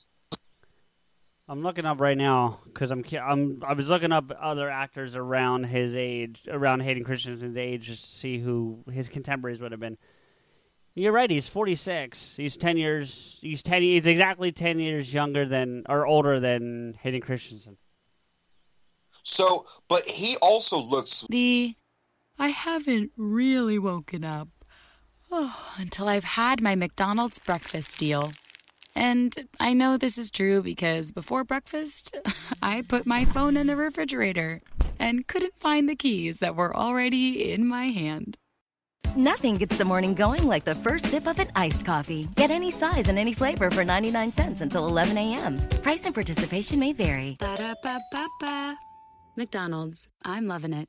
Calling all partners. Losing weight is better together with Nutrisystem's Partner Plan. In fact, people who diet together lose 20% more weight than dieting on their own. Get new premium meals with up to 30 grams of protein. They're big and filling and taste delicious. Plus, try our new restaurant faves that taste like your favorite restaurant, portioned with half the calories. Don't wait. You could win big cash during Nutrisystem's Better Together Partner Plan $100K giveaway. And maybe win the grand prize of $25,000. Just go to Nutrisystem.com/thin right now and get 50% off plus an extra $50 off your first month. You heard me right. Go to Nutrisystem.com/thin right now and get 50% off plus an extra $50 off. Don't wait. This partner plan offer will not last long. Just go to Nutrisystem.com/thin right now and get 50% off plus an extra $50 off. Go to Nutrisystem.com/thin. See website for details on our 2-month subscription offer. No purchase necessary. Open only to U.S. residents over 21. Void where prohibited. Runs December 25 through April 4th, 2022. For official rules, visit Nutrisystem.com. Sponsored by Nutrisystem, Inc.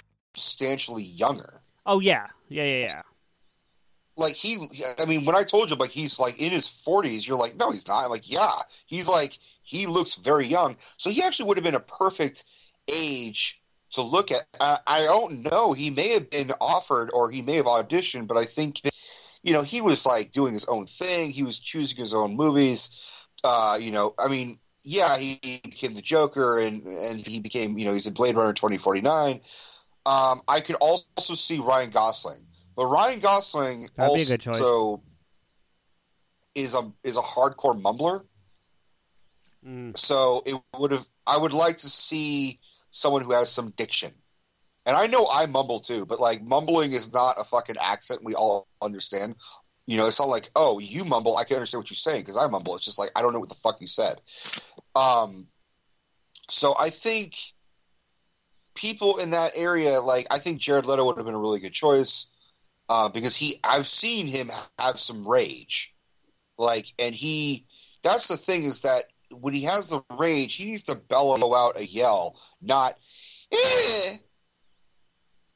That was, like, did you ever play the Star Wars Episode 3 PlayStation 2 game?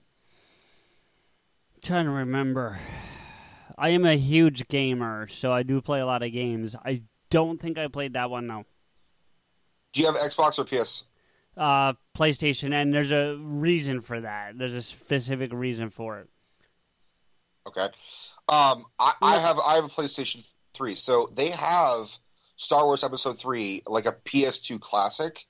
You could download that on your fucking game, and it's remember that. Pretty fun. It's really fun. And the whole point of bringing it up is the voice actor who is voicing Hayden Christensen or voicing Anakin gets the whininess perfect that you didn't even realize that he whined so much. It's just like when your character dies, he sounds and I'm like, wow, even the voice actor knows how terrible like Anakin sounds. So I just did a search, and I got a bunch of actors and actresses that were born in 1981, so same exact year as he is. And there's a couple that jump out at me that are pretty famous I did not realize were born that year. Now, I don't know if they would work in the role, but Justin Timberlake, I know he's a singer, but he's done some acting, and he's not half bad. I've liked him in some of the roles I've seen him in. But Chris Evans... But he would not have been... Oh, Chris Evans would have been good. Chris Evans is the same age as he is. Stephen Amell is. Was Stephen Amell acting in the early 2000s? Yeah, that I'd have to look up, and I can, but Let me look. But I'm just going on people that are his age. You see, his first role was in 2004. That's 2 years after Attack of the Clones. Okay. So there you go. Now, that's not to say he wasn't acting before, but that's his first, credited role that I'm seeing on IMDb. You know, if it was... I could also see, I'm trying to think of, who was, around that time famous in the 90s. The cast of American Pie. Right, well, Tom Hiddleston was also the right age. No, I don't think that would have been a good fit. I love Tom Hiddleston, but I don't think that would have been a good fit. Tom Hiddleston would have been perfect in Revenge of the Sith, but not Attack of the Clones. Right, and that's the problem. You needed the consistency. And then there's this guy that physically looks the part, but I've never heard of him. Joseph Morgan. He was in Alexander and the Immortals, it looks like, and the Vampire Diaries. He's got a regular role in. Look up Joseph Morgan. I've never heard of him. Yeah, I never heard of him either. But he looks the part, but that's based on the fact that they used his Hayden Christensen. So I don't know that would have worked otherwise. You know who actually could have been a good one was Heath Ledger. Yeah, I would have watched that. Sure. I wonder how he would have been. I would even go Joseph Gordon-Levitt. Yeah, that would have been really good too. That honestly would have been really good. I would have been happy with that. See, that's my point. Is that Hayden Christensen is a pretty man. I mean, but I think that's sort of. I honestly believe that George Lucas just cast him because he looked good staying next to Natalie Portman. I don't think he really kind of on the audition tapes, and that was the problem. When you got Natalie Portman, you need someone who can hold up that because Jesus. I don't know that I get a jail-free card with them, but if I had one, that'd be I'd use it on. On Natalie Portman? Yeah. I'm just going to tell you, you don't have a get-out-of-jail-free card. No, I'm sure I don't. But No guy has that. Oh, no, I'm sure of it. But if that kind of thing actually existed, and it was real, and I could use it, that's where I'd use it. I think we'll call it a fuck it list. There you go. She certainly would be on it. That's for sure. Natalie Portman would be on yours. I mean, if we're segueing, mine would probably be Salma Hayek. Yeah, not for me. I get it, but no. I'm a big fan of curves, so Salma Hayek has all the curves. There you go. But I'm very happy with I would. That's the thing. Even if Salma Hayek came up to me, or any celebrity, or any beautiful woman came up to me, and was just I will sleep with you. I'm gonna be like, I'm honored, I'm grateful, but it's never gonna happen because I love who I love, and I'm very monogamous. I've never cheated on anybody, and I've been cheated on. So the whole you get a free pass. I'm not even interested in that. The only thing I would be interested in would be let's have a threesome. Not, let me just fuck this person while you aren't. Let's all do this together. That way we're all in trouble. Way to take something I said that was meant in fun to make me look like a scumbag because I would cheat on my fiance. Thanks, bro. You're welcome. How's the wedding planning going? Yeah, not so good now. No, but in all seriousness, I wouldn't do that to her either, and she knows it, and we've joked about it. She's got a list of dudes. I can't remember who it is, but she's got a short list, so... It's everyone who's not you. That's the point, though. It's it's everyone else that's not me. So why would I? Yeah. But anyway. I could see. That was my biggest problem was the dialogue of Clones and Hayden Christensen's fucking. But the dialogue didn't get any better in Jedi or Sith, so. Why are you more okay with that one than, say, Attack of the Clones? Because I didn't have that cringy fucking scene with when I'm with you, I'm in agony. I should never have gotten that kiss. My soul is burning. Yeah, so like, if dude, they had you cut are that, fucking... if they had cut that whole part out, and I don't mean the whole Coliseum part because you need that for the war part, but if they had cut out that interaction in the tunnel, out of the movie before they go out there, would you have found it to be a better movie? Like, would it have been that much of a difference? Yes. Really? That one scene killed it that badly for you? No, it's not that one scene. It's all... what I would insist would be that all the love interactions, every scene between Padme and Anakin need to be reshot.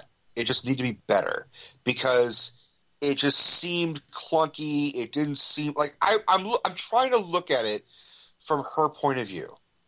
And I still, for the life of me, cannot understand why the fuck she falls in love with him. I understand why he falls in love with her.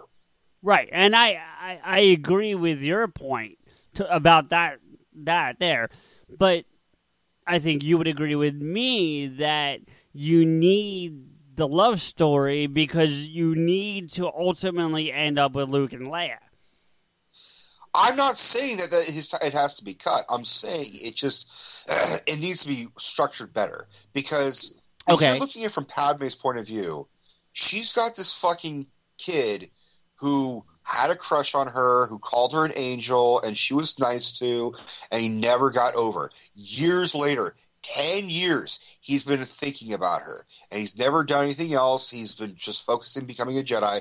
She's forgot about him. She's gone and done her own thing. She's become a senator, which I don't understand the hierarchy of, like, do you lose stance if you go from being a queen to a senator? But that's another point. Well, you get elected queen, if you remember. She's not queen by birthright. She was elected queen, which I never understood either. Well, she was elected senator, so who the fuck is voting for her? No. The senators are appointed by the queen. That's how I interpreted it. So you're elected queen, and then whoever the queen is says, okay, I want you to be a senator. I think you have the right to say no, but it's not an unelected position. Not like we think of senators here. Lucas sort of muddled over that. Well, of course he did, but that's how I mean, and to your point, real quick, when you say that was what a lot of people I heard's complaint with some of these prequel movies was all the Senate scenes. Like, there wasn't a need for all those political scenes. And I'm like, well, I kind of think there was. Well, I agree that there was, and it didn't. I mean, when I was a kid, I was like, fuck, it's boring. Shoot a fucking, shoot a tauntaun or something. Like, let's do something. But as a whole series, Lucas was setting down, he was planting the seeds of what's to come, that Palpatine had to rise to power, and this shows how he rose to power. Exactly. So I'm fine with that. But going back to Padme, looking at, like, now this kid comes back and is taller, better looking. She's like, goodness, look how you've grown. And he's just like, not as much as you. I mean, like, more beautiful. I mean, like a senator. Like, and you're like, dude, shut the fuck up and say thank you. Right, but that goes back to what you were talking about earlier about how he has no game. So that awkwardness, that particular part, I had zero objection with. I can agree with some of your objections with the scenes later when they're on Naboo, because some of that is painful to watch. I agree. But that particular one, I almost felt was necessary, and I was okay with it as it stood. That was fine. That was fine, but even, like, Obi-Wan looked uncomfortable. Then he's like, oh, Jesus. Like, I think anyone watching now, but I was uncomfortable, and I wasn't even fucking there. I was in my apartment. Well, actually, I was in a theater, but yeah. Yeah, everyone was uncomfortable watching that, and that's fine. But then it just, he never got good. He never improved his game. That's the thing. Right. Is, when you're trying to court someone or trying to woo someone or you're trying to impress someone, you're trying all sorts of shit to really trying to get them. You're just like, but he's doing the same thing every time, which is I'm going to come off really strong. I'm going to come off really pushy. I'm going to come off really kind of creepy. And for some reason, that shit won her over. And the only logical, there's two reasons. She had, or there's three. There's three possible things. She always felt the same way about him, but because of their differences, she just couldn't do it. Or she is shallow as fuck and is like, he's really pretty. I like that. Okay. Which is possible. There are shallow people. All right. Well, there's two parts to things you're talking about, so I want to go around one part first. Let me give you the final one. Please, yeah. That he Jedi mind trick. Okay, well, I was going to go there. I don't know about mind trick, but if the Force somehow did play a role in it somewhere, I wonder if that was possible. It may just be flat out Jedi mind trick, sure, but that's certainly a possibility. So I can't take away from that. But I have to ask you a question first. In your perspective, and maybe you've read something that I haven't or seen something that I haven't, how much time do you think takes place over the course of that movie? Is it a few days, a few weeks, a month? How much time do you think takes place, especially from where they reconnect to when the movie ends at the Coliseum? I think it's a couple days. It's really like 4 or 5 days at the most. Right, okay. But you bring up a really fucking interesting point that I made in one of my rants. Okay. So let's do the same question, but for Revenge of the Sith, okay? How long do you think the duration of the beginning of Revenge of the Sith is to the end? Okay, so how much time between... Say it again. So the beginning of Revenge and the end? Yes. How long is the duration of that time period? I would say longer than Attack of the Clones. That's... Well, see, okay. There's two ways to look at that, because I get where you're going, I think. If you base it strictly on the way Padme looks, it's 9 months. Easy. 7 minimum. If you go with the rest of the story and take Padme's pregnancy out of it, 3 weeks. At the most. Right. I would say that, at the most. Right. But when she tells him she's pregnant, she doesn't look pregnant at all. So she doesn't look pregnant at the end either. Well, she at least has the baby bump. It's not a great one, but it's there. But it's so small compared to twins. Well, yeah, but is that bad storytelling or bad props / makeup? I think it's a bit of everything, and I also think all of George Lucas's kids are adopted. I don't know if he knows how pregnancy actually looks. Well, I didn't know that, and as an adopted person, props to George for doing that. But maybe, I mean, yeah, there's a bit of an inconsistency there. What's that? It's just, but the only thing I could think of that would rectify that is they're not human. They're humanoid, but for all we know, Anakin, Padme, and Obi-Wan they're all from different planets. They're not from Earth. They're not Earthlings. They're humans, but they didn't quote unquote evolve from apes like we did. So you could argue, and I know this would be like his argument would be like, well, they don't have the same reproductive systems as us. Their pregnancies work different for them than it does for us. If he just said that, then I wouldn't have a problem. So you bring up something that I actually really like that you brought up, and it's not that I have an argument against it, because I actually can kind of see where you're coming from. But it brings up a problem I have with something else going on in pop culture that I want to touch on for like 30 seconds, and if we want to increase on it later, we can. There's this new show out on Sci-Fi Channel called Krypton. Have you heard of it? No. Okay, so it's Superman's... Oh, wait. Krypton, the fucking Superman's grandfather show? Yes, that show. I've heard of it. I have not seen it, and I have very little interest in seeing it. I watched it. I've been watching it. I'm trying to watch it, and it's slow. At least the episodes I've watched so far, it's slow. So I'm struggling with it. What's that? It also, I mean, look, you've seen a little bit of more. You've seen it, and I haven't seen it, but it also looks like it's not needed. I don't know that it's not needed. Because there was a special that came on before the show aired where they interviewed producers and all that, and David Goyer is the executive producer of the show. And it was... That doesn't mean it's a good thing. What's that? That doesn't necessarily mean it's a good thing. No, I'm not saying that it does, but he explained that he liked the way they explored the world of Krypton at the beginning of Man of Steel and wanted to expand on that, and that's part of the purpose of the show. But anyway, that's not what I want to get into tonight, and we can certainly get into that if you want to one time. But on that show, they use a lot of Earth slang and Earth's curse words, so like bullshit, bastard, and things like that.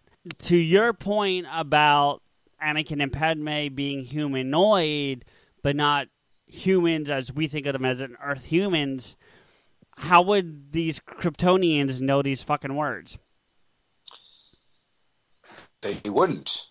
Exactly, and that's something I'm having issues with. But by that logic, like... I'm not arguing it against your... What's that? Well, Star Wars... did you ever see like the visual dictionaries that were like those big books that had like all the pictures and descriptions of what like was in Star Wars movies and shit like that? No, I don't think I've seen those. Look up the Star Wars like visual dictionary. You'll know what I'm talking about. It's like a big, huge book, and it like has everything. And they did it for like Phantom Menace. They did it for the original trilogy. They did it for the prequels. They did it for the sequels. It is like layered with descriptions and shows images of like deep. It's like the most deep cuts visual dictionary you'll ever see for something we're talking about. And I think I remember reading in one of those books that they're not that like Obi-Wan and Anakin and Padme and all the people that are speaking English are not speaking English because England doesn't exist in that world. Sure. So what they're speaking is like called it's called something like basic language or something like it's something it's like Corellian basic or something like that. Okay. So it just happens to be the exact same language as English. Right. But I often wonder the same thing. I'm like, how come like there's all these people with British accents, but there's no England? And then like Lucas has to be like, oh well, they're not British, they're Arquillian, or they're fucking the people from Naboo look like they're from Italy or Israel. Right. It's he just has to argue that shit. And actually, Naboo was filmed in Italy, so... Right. Well, and so... I like that we go off on these little tangents from time to time, and then we can always circle back to them in later episodes if we want to. But one of the greatest transition language things I've ever seen, and I was telling Deb this a month ago or so, is The Hunt for Red October. Did you ever see that? I saw it, but it's been fucking years. I saw the other ones with Harrison Ford a whole lot more than I saw. I haven't really woken up until I've had my McDonald's breakfast deal. And I know this is true because before breakfast, I put my phone in the refrigerator and couldn't find the keys that were already in my hand. Nothing gets the morning going like the first sip of an iced coffee. Get any size and any flavor for 99 cents until 11 a.m. Price and participation may vary. Ba-da-ba-ba-ba. McDonald's. I'm loving it. You coming to bed, hon? Yep, honey, I'll be right there. Just gotta turn out the light. Ow! Ow! Ow! Some things never change. Like your kids always leaving tiny toys on the floor for you to step on.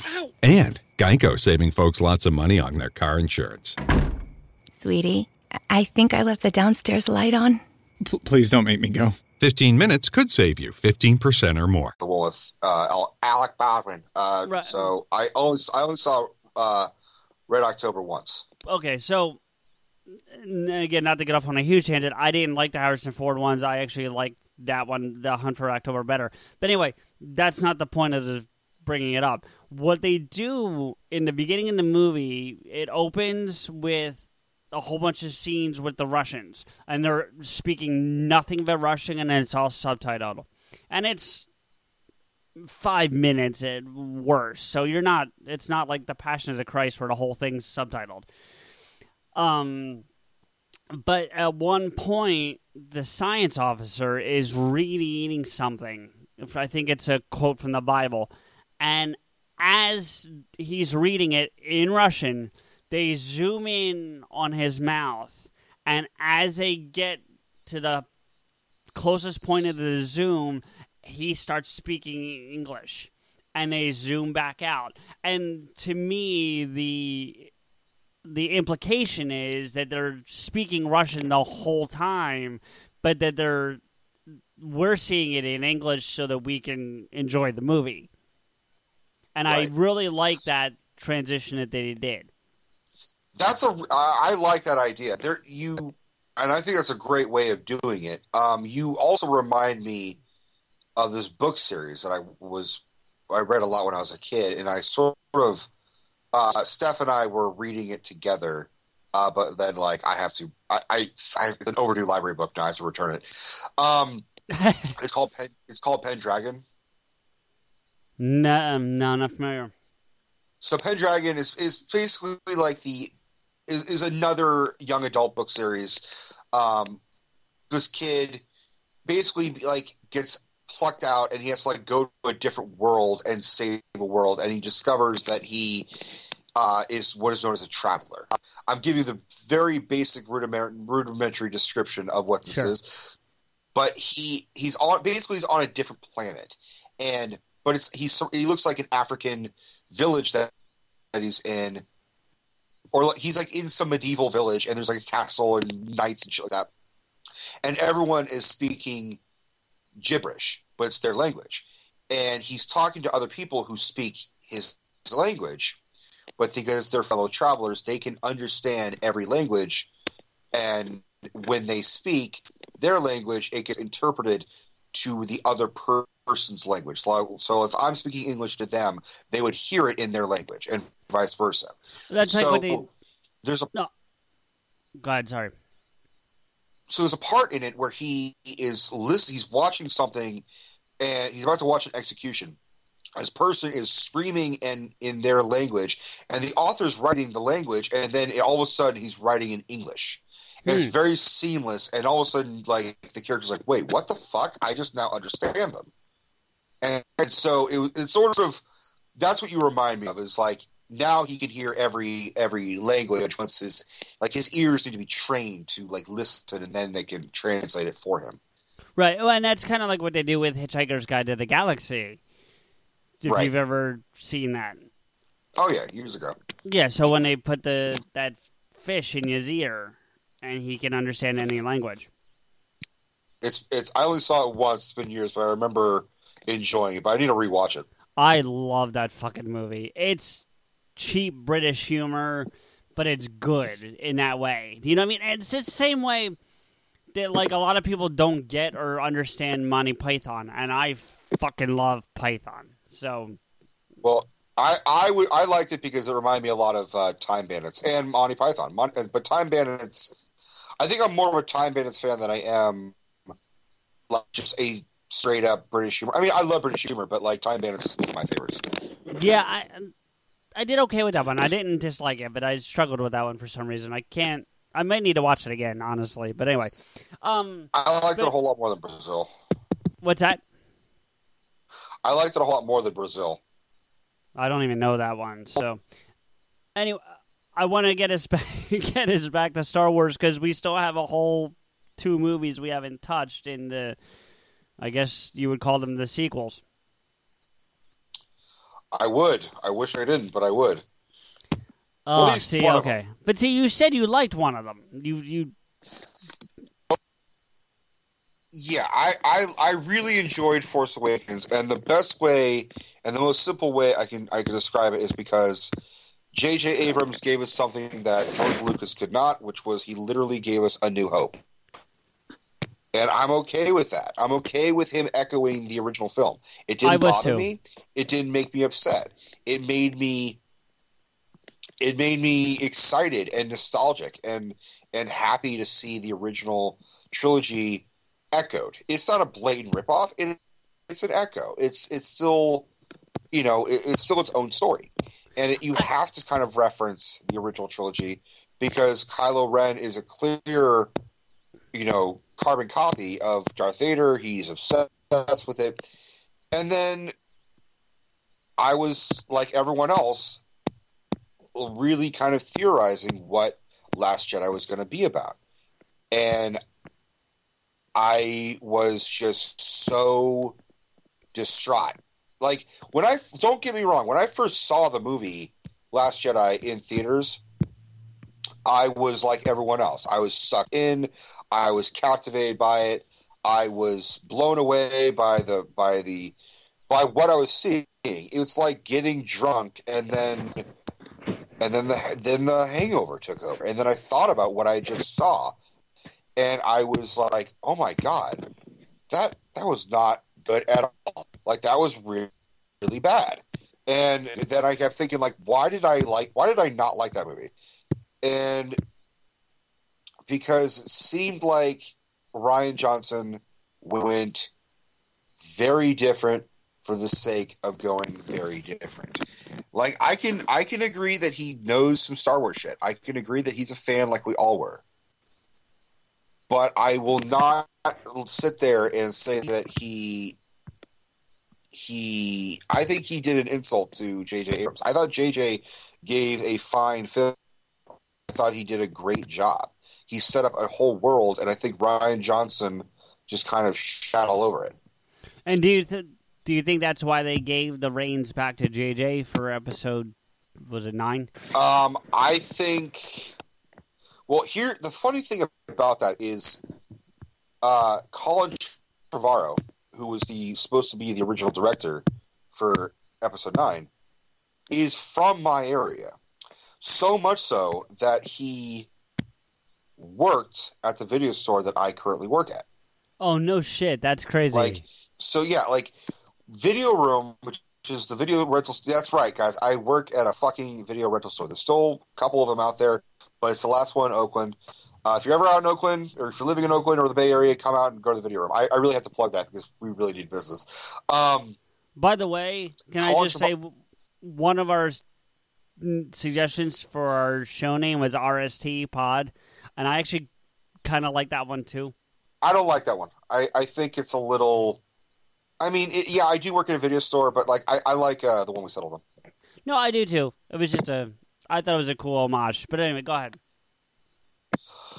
So Colin Trevorrow, his brother came in one time when Jurassic World was coming out, or it hadn't come out on DVD yet, and he came in and he said, "Do you guys have Jurassic World?" And I said, "No, not yet, about another week." And he said, "Oh, okay. My brother directed it." I was like, "Bullshit, your brother directed. Shut the fuck up, crazy." Because I thought Colin Trevorrow was British. Because I had never heard him speak. I had never seen an interview with him. But the name Colin Trevorrow, I thought it was Colin Trevorrow. I think it just sounds like a very English, my name's Colin Trevorrow. How are you? And it just sounded very English. Right. And I was like, bullshit. I was like, come on, you're not related to Colin Trevorrow. He's like, well, it's actually Trevorrow. And I'm like, oh, okay, it's Trevorrow. He's like, no, seriously. And I was like, let me see your ID, because there's no way you're going to have Trevorrow or whatever. It's their fucking last name. And he shows me his ID. His name is, it's public knowledge. His name is Josh Trevorrow. And I was like, holy shit. And then he said, yeah, he used to work here too. And I'm like, oh, what the fuck? He used to work here? What the fuck is going on? So at the time, that's when Colin had just been announced he was going to do episode 9. So it was a big deal. And I'm thinking oh shit, I'm working the same job that the director of Jurassic World and the guy who's going to work with Mark Hamill, and like I was like, I am like 6 degrees connected to Mark Hamill or whatever. Like this is as close as I'm going to get to Mark Hamill. Blah blah blah.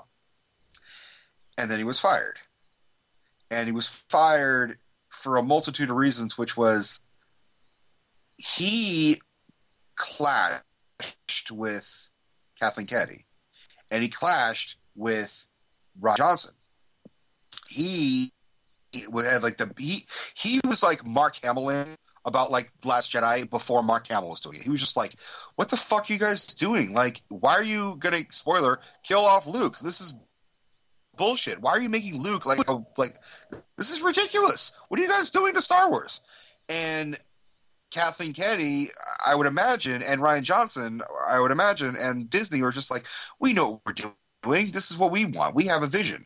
And I think also at the same time, I've heard rumors that Colin may have been, I don't know, I just heard rumors that he was getting very egotistical, and he was sort of, he was, putting out his chest a lot. He was sort of peacocking around because he had just done Jurassic World, and he was sort of the next Spielberg. He was handpicked by Spielberg to do Jurassic World, and then he had this bomb, The Book of Henry, which I didn't hate it. I don't understand why people hate this movie. It was definitely weirder than I thought it was going to be, but I thought it was okay. That bombed, so all of a sudden there's all this controversy about Colin Trevorrow. So I think Kathleen Kennedy and Disney, and I think Rian Johnson was just very much the yes man for Kathleen, or yes ma'am to Kathleen Kennedy, because I think Kathleen Kennedy doesn't really know what she wants, but she's letting Rian Johnson. I can see that, because if you watch the bonus features on The Last Jedi Blu-ray, 4K, whatever, there's a almost 2-hour long like documentary of the making of The Last Jedi, and throughout it, I got the impression that while he acted confident in what he was doing, he was not, meaning Rian Johnson. And I don't blame him as a filmmaker. I blame him not sticking to his guns, because cinematically, Last Jedi is very impressive. Yeah. It's visually beautiful. I mean, I loved his movie Looper. So when I'm not even a huge sci-fi fan. Star Wars is like the real huge exception. But like Looper was a great movie he did. Did you see it?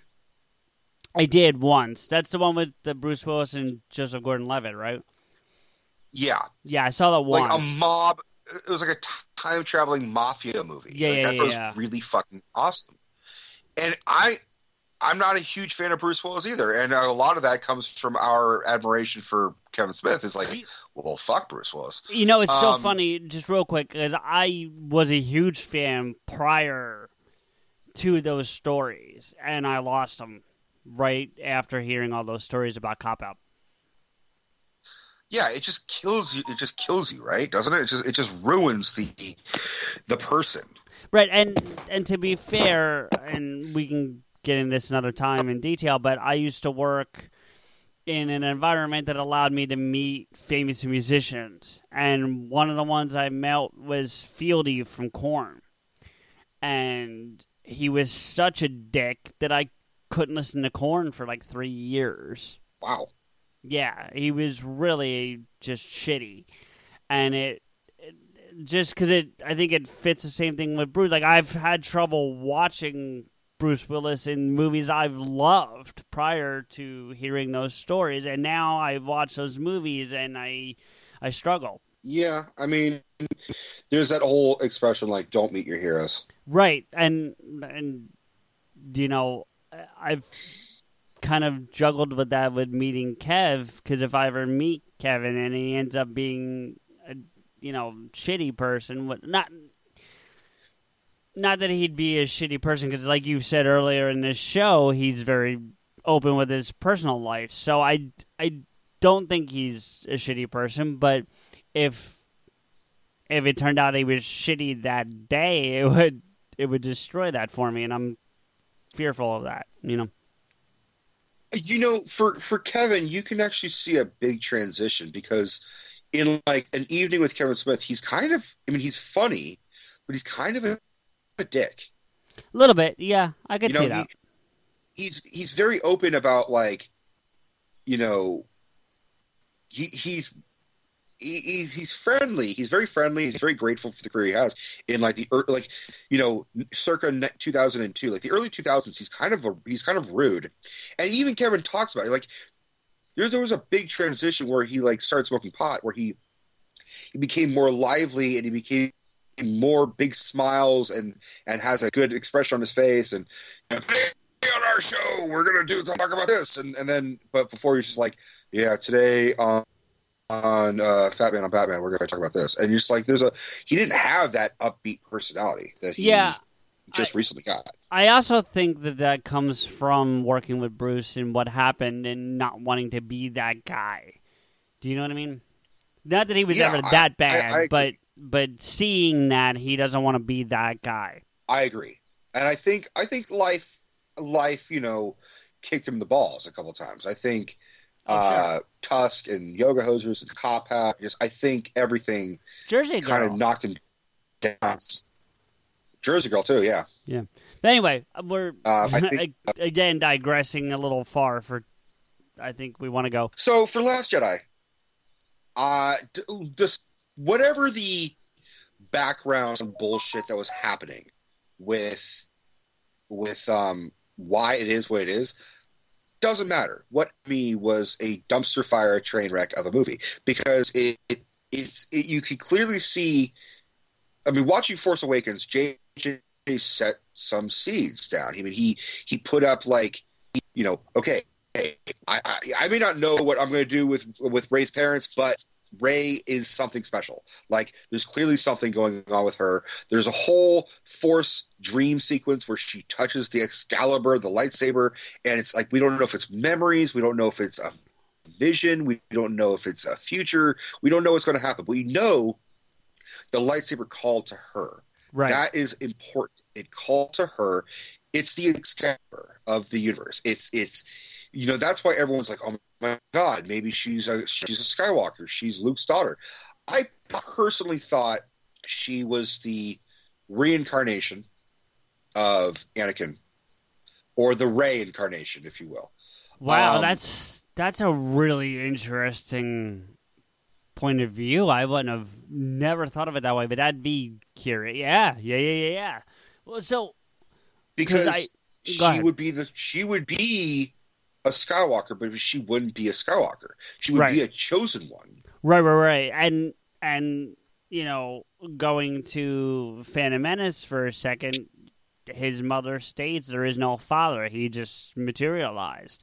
So that's not far-fetched, my man. That isn't. But if I'm following where I think you're going, you're gonna eventually get to, and I'm not trying to cut you off, but I think you're going to get to the conversation between Kylo and her about her parentage, and that was destroyed what JJ did. Is that where you're going? Because I have a rebuttal to that. I think he lied to her.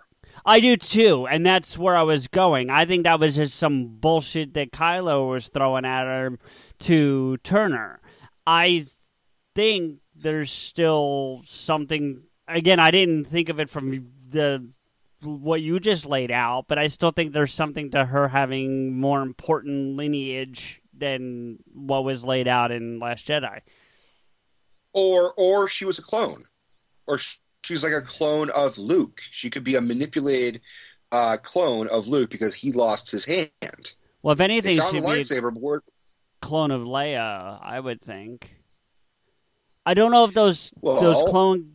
I can't remember the name of the race, but I don't know if they have a way to change the sex. They can modify within, but I don't know if they can go that far.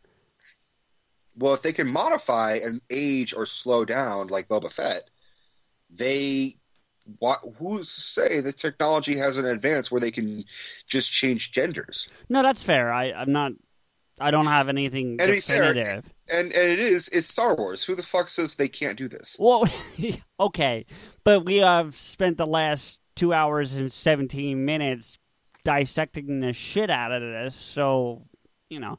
But we were also totally fine with them putting clones in Star Wars. We're like, clones make sense. That's fine.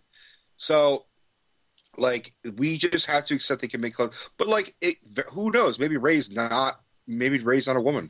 We don't know. Okay, well, I mean, is that going back to that reproductive, not actual humanoid thing that you were talking about? Because I was just being a dick. Oh, okay. I missed that part then. Sorry. But I think either she's a clone because they got DNA, or she's an incubator tube baby from Luke or Anakin's DNA. Although it'd have to be Luke's DNA because there's no Anakin DNA anywhere. Why not? Well, there could be. I mean, look, the helmet survived the funeral pyre more than I thought it would have. So you never know. I mean, yeah, but see, that's my point. Is that there's all these how they get that where'd that come from? Well, I want to know how Maz Kanata got fucking Luke's lightsaber. Well, she even said like that's a story for another time. Right, which I'm hoping they're going to address in episode 9. That's honestly what I'm not saying it's going to be the focus of the movie, but I do hope that that's addressed. As my question for the helmet was, did one of two things. Either Snoke went and got it and gave it to Kylo, and maybe that's how he lured him in, or did Kylo go to Endor and get it himself? And how the fuck did he find it on a forest planet? What, 30... Well, would be like 20 years after it would happen, I guess. He used the Force. To find a helmet? If it's got Vader's ashes in it, yeah, he probably connected to Vader's ashes. Okay, that's fair. I could see that, sure. Because he has the ashes. If you remember in Force Awakens, when he... he has his grandfather's ashes with him. I thought he only had the helmet. Where did you see the ashes? The ashes are underneath the helmet. You think it's the entire... He has a pile of ashes. Like, when he takes off his helmet, his actual helmet, he, puts... You coming to bed, hon? Yep. Honey, I'll be right there. Just gotta turn out the light. Ow! Ow! Ow! Ah! Some things never change. Like your kids always leaving tiny toys on the floor for you to step on. And Geico saving folks lots of money on their car insurance. Sweetie, I think I left the downstairs light on. Please don't make me go. 15 minutes could save you 15% or more. You coming to bed, hon? Yep. Honey, I'll be right there. Just gotta turn out the light. Ow! Ow! Ow! Ah! Some things never change. Like your kids always leaving tiny toys on the floor for you to step on. And Geico saving folks lots of money on their car insurance. Sweetie, I think I left the downstairs light on. Please don't make me go. 15 minutes could save you 15% or more. The helmet down, and you see a giant cloud of ash. Like he puts his helmet on Vader's ash pile. I'd have to look at it again, but... What seems far-fetched to me is not what you're saying, but that they would still be there all this time later. Look, let's just talk Unless physics. Luke collected it. What's that? Well, yeah, that's possible. Certainly. But he would not have kept the helmet. He would have gotten rid of the helmet. He would have collected the ashes, but he would have disregarded the helmet. So maybe he gave Kylo or Ben the fucking ashes, and then Kylo went out and got the helmet.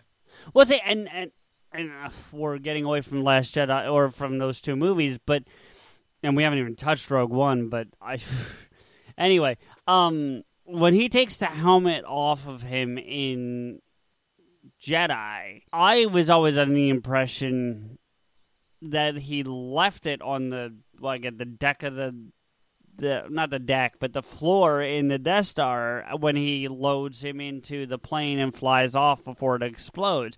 Like, maybe I'm arguing semantics, but it didn't seem like he ever grabbed that helmet. You would be right. You would be right, but when Luke is cremating, that's my problem. Right, that's my problem, though, that he's got this helmet again, but you never saw him. Like, it's not like he picked it, because he needed both hands to carry his dying father onto the ship. So when did they grab the fucking helmet? Which is in 2 pieces, by the way. The only thing that it reminds me of is, you mentioned the Lego video games. Like, did you ever play Lego, the Star Wars video game? I did, but not for very long, and I didn't finish it. They do that recreation scene at the, for Jedi and Luke and Vader. And what it is that Vader is laying, he dies on the, what would you call it? The landing thing where you walk up to go into the ship. Right. I don't know what like the board, basically. Or I don't know what you call it. Whatever. Yeah. So Vader's laying on it. So when Luke goes in, starts the ship, he raises that up, and then Vader, his body is lifted into the thing, and then it just he just kind of falls into the ship. Well, so that's the only thing I could think of that happened. But it seemed more like they were half on and half off that. It's a loading ramp is actually probably what it's called. But it looked like he was half on and half off the loading ramp. Like, it didn't... and again, we're probably arguing semantics that no one gives a shit about. This is the most, no, but he's off 4 inches to the right. He's got to be... No. Right, Look, right. No, I get it. Honestly, all I want to know is just where did Kylo get the ashes, where he got the helmet, what if it was Luke who told him about his grandfather, or if it was Snoke who told him about his grandfather. There's a lot of backstory that just was never explained. It could have been... I can deal with that. It could have been Han and Leia, because he didn't go off with... Well, they don't really say what age, but if you look at the flashback in Jedi, he's basically the age he is, so he either started late or he was with Luke for years before that incident. I interpreted that as him being about 17, and then in Kylo Ren era, he's about 30. No, I'd say he's in his 20s. I can give you 17, but maybe again semantics, but I'm talking 20, around your age. You think Kylo Ren in Last Jedi is 26? Well, yeah. Because he and Rey are supposed to be about the same age from what I can tell, and Rey's no older than, 23? No, she's 19. At least 19. Oh, did they? Okay, well, there you go. But that still feeds my argument, because if he's older than her, which I don't have an objection to, he's not 11 years older than her. He's at worst 7. Okay, so he's probably in his late 20s. Mid to late 20s, yeah. Look, it's been 30 years since Jedi and Force Awakens. There's that 30-year gap, right? Is it? Well, that's the thing. I'm curious. Is there a specific number that's been stated? Because I don't know that. It's been 30 years. Okay. So, with that timeline, you would imagine now that Han and Leia are going to get married, and then they're going to have a kid. That's just what's going to happen. Right. And Luke is going to start training the Jedi, and look for new Jedi to start training. Right. So. But if you go back to, jumping all the way back to the prequels for a minute, they generally start those Padawans at what look to be 4 or 5. Yeah. But Luke is doing his own thing. No, I get that. So you're saying that he's just going to get disregarding that. He's probably going to go and look for the original Jedi books and shit like that, the sacred texts. And then, the whole thing is that it's just making us, bicker because we're just trying to figure out this is just bad storytelling. JJ introduced the characters. All Rian Johnson had to do was expand on it and give us some answers, and he didn't. Because if you look at The Last Jedi, nothing really fucking happens. Yeah. There's not a giant battle sequence. There's like one scene that happens, but the only thing that really happens is the fact that none of our answers get answered. None of our questions get answered. So like Snoke gets killed. Now that's the one that I have a real big like look, I'll accept that Rey, it comes from nothing. She's no one. Maybe her parents are drunks, or maybe she's the long lost fucking stepsister twice removed of Obi-Wan Kenobi. Who cares? But Snoke is the big bad. He came out of complete left field. He came out of nowhere.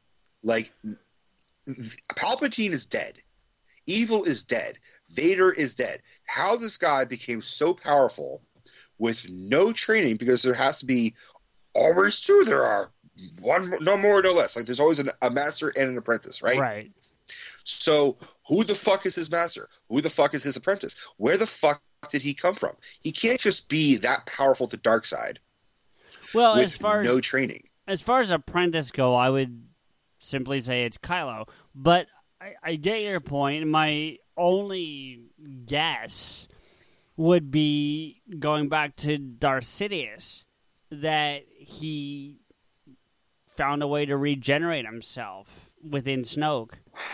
Well, if they were going to do that, they would have just recast Ian McDiarmid.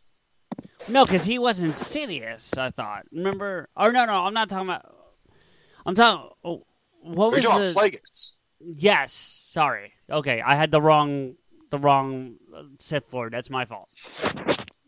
And that's fine. I would have been fine with Plagueis. That was the most compelling rumor for it, was it's Plagueis. That makes a whole lot of fucking sense. The fact that they like that was believable, but the fact they didn't stop for 1 second and be like, "Oh yeah, it's totally Plagueis," then we'd be like, "All right, it's Plagueis," and we're just like, "Oh wait, no, it's not. Wait, who the fuck is it?" So it just sounds like Rian Johnson was fully aware of our theories and all the theories of who is what, who Rey is, all this shit, and he just said, "No, I'm going to do my own thing." And I'm just going to tell you, he very blatantly says in the movie, he's like, "Let the past die. Kill it if you have to. It doesn't matter what you think it is. It doesn't matter, because the world doesn't work that way, where everyone's related to somebody or someone has to be trained." But that's not what we're arguing about. We're arguing about, where the fuck did Snoke come from? I can't get the fact that you killed him off, but where the fuck did he come from? That's a big flaw that you're just not going to address. Well, and look, I get all of your arguments, and certainly I'm not arguing against any of them, and I definitely see the flaws you're talking about. The only light of hope, pun intended, is JJ's taking over Episode 9. And he has the ability and potential to tie those loose ends back up. He can do it. If anyone can do it, it's J.J. Abrams. I really believe that.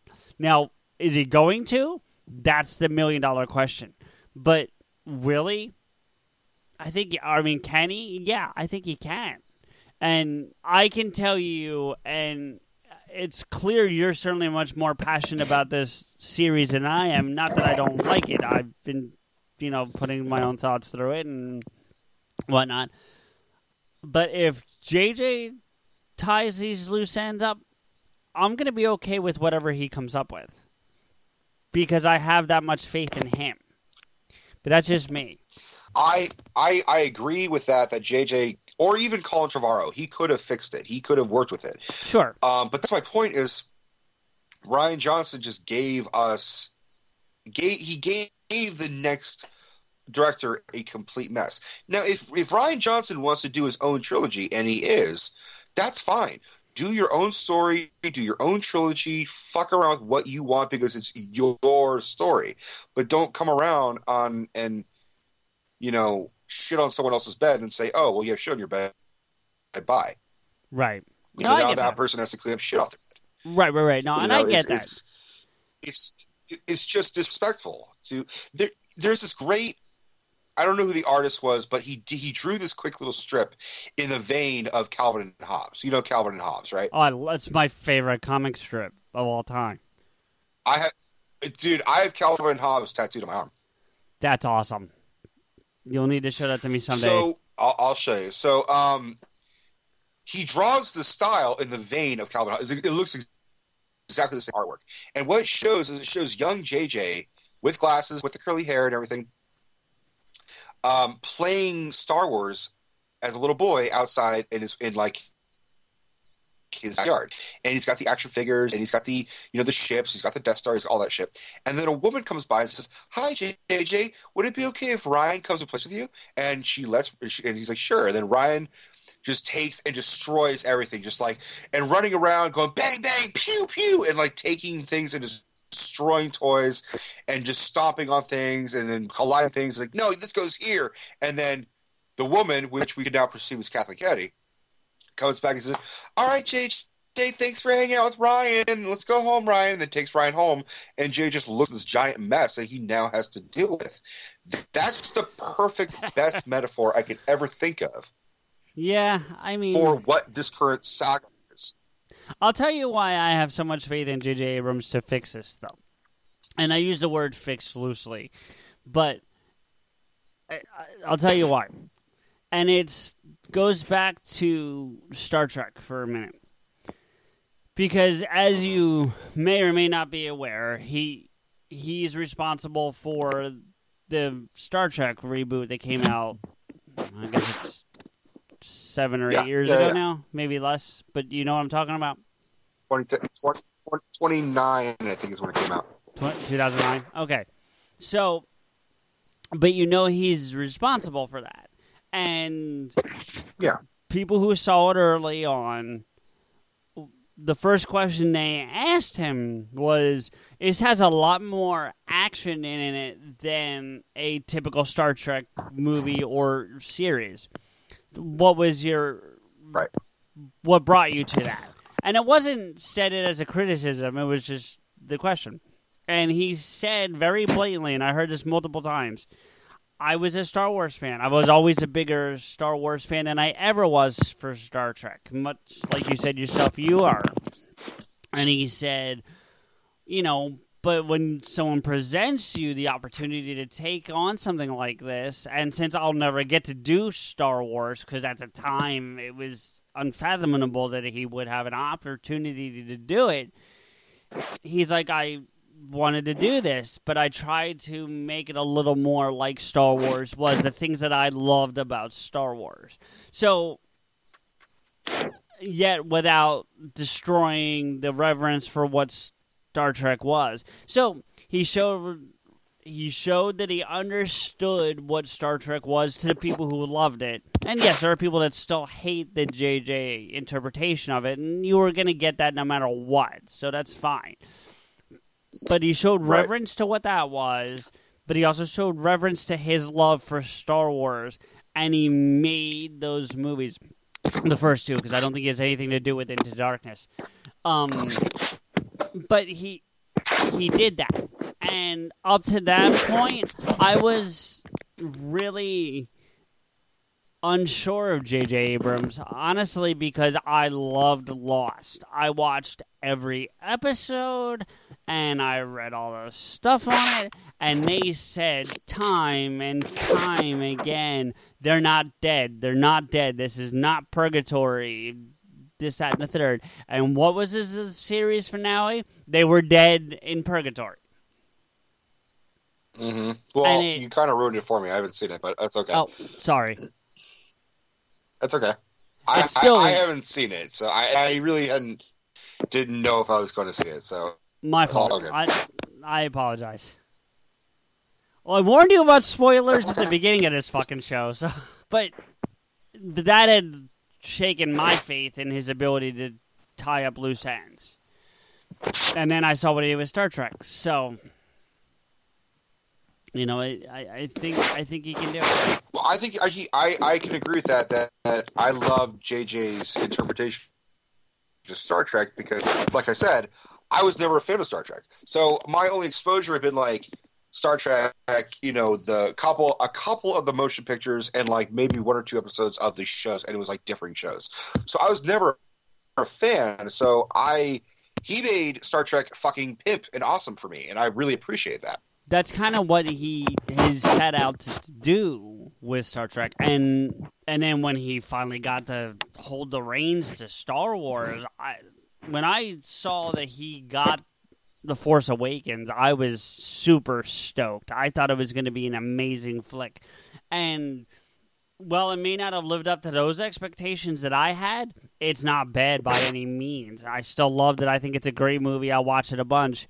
And the only problem I originally had with it until I read an article was when they kill off Han. But then I read that Harrison Ford had said the only way he was going to ever reprise the role was if he got to die on screen. So he had a hand in that. That wasn't JJ just killing off our childhood. Well, honestly, Harrison Ford wanted to die way back when.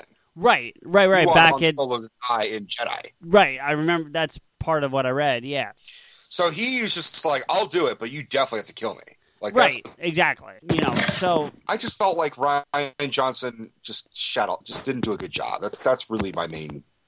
No, he just didn't deliver. Yeah. I mean, I can see why you feel that way. I don't see it as bad as so many other people do, but even Deb and I went and saw it in the theater, and we don't go to the theater very often, but that was one of the movies we both said we need to see that in the theater. It's Star Wars. You don't watch that for the first time on your home surround sound or whatever, even if you've got a good system, and we do. We've got a 60-inch 4K TV and 7.1 surround, and then things are awesome.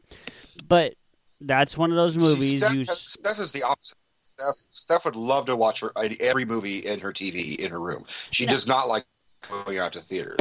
No, and I don't like going out to the theaters either. Generally, I don't. I'm being honest with you. Most times, I'd rather wait till it comes out on Blu-ray. I'll buy it, or I'll watch it in my house. There are certain flicks, Star Wars, Avengers when it comes out, you know, those are movies I have to see in the theater. I agree. You know, and Thor I missed in theaters, and that pissed me off. But to the same vein, I didn't want to see Black Panther in the theater. It's not because I'm not interested in the movie or in the character, but not enough to make me want to go spend $40 on movie tickets. You know, so anyway, we went and saw Last Jedi and came out of it, and I remember sitting kind of funny, and I looked over at Deb, and I'm like, what did we just watch? and she didn't like it. She still doesn't like it. Okay. You can't hear her, but she's saying she did like it. It just didn't live up to her expectations of what a Star Wars movie is, which is what I think your problem with it is. But the point was that it did hit both of us even weird. We were both like, You know, so I get it. I get where you're coming from, Rico. Like, I understand it's not what we expected. I think that's it. But I think we all expected...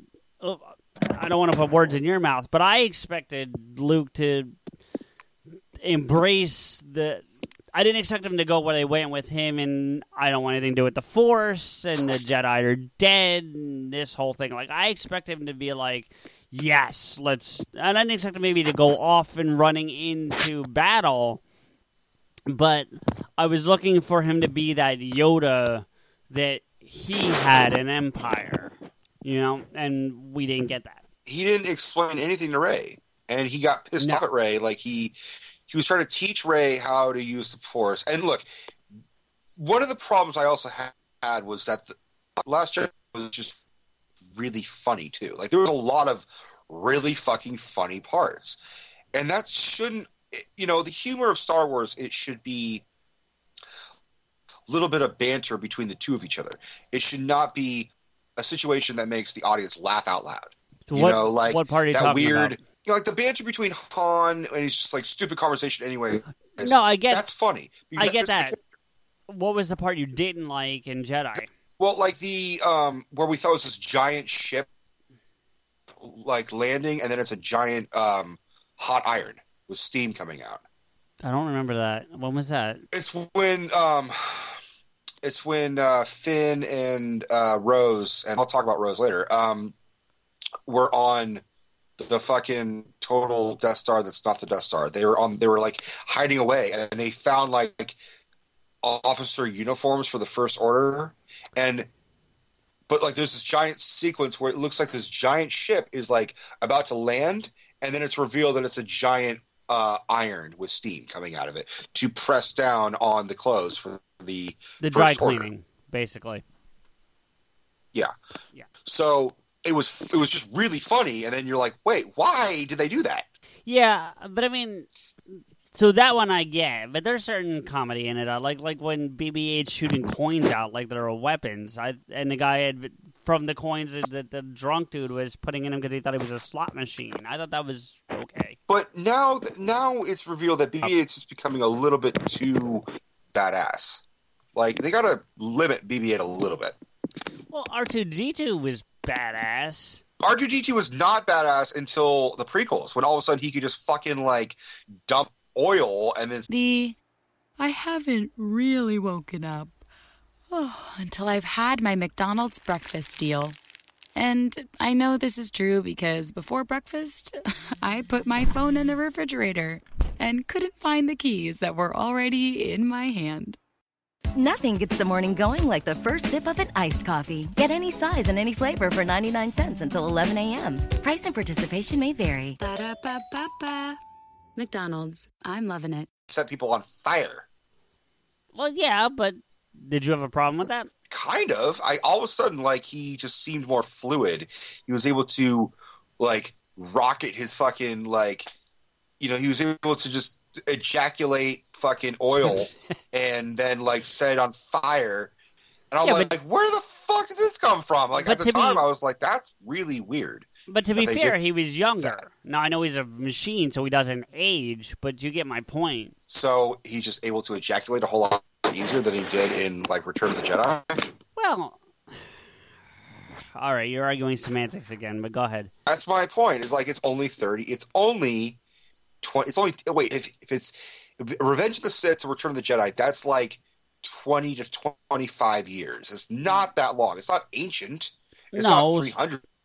No, but he's been through some shit. I mean, a little bit. Not much.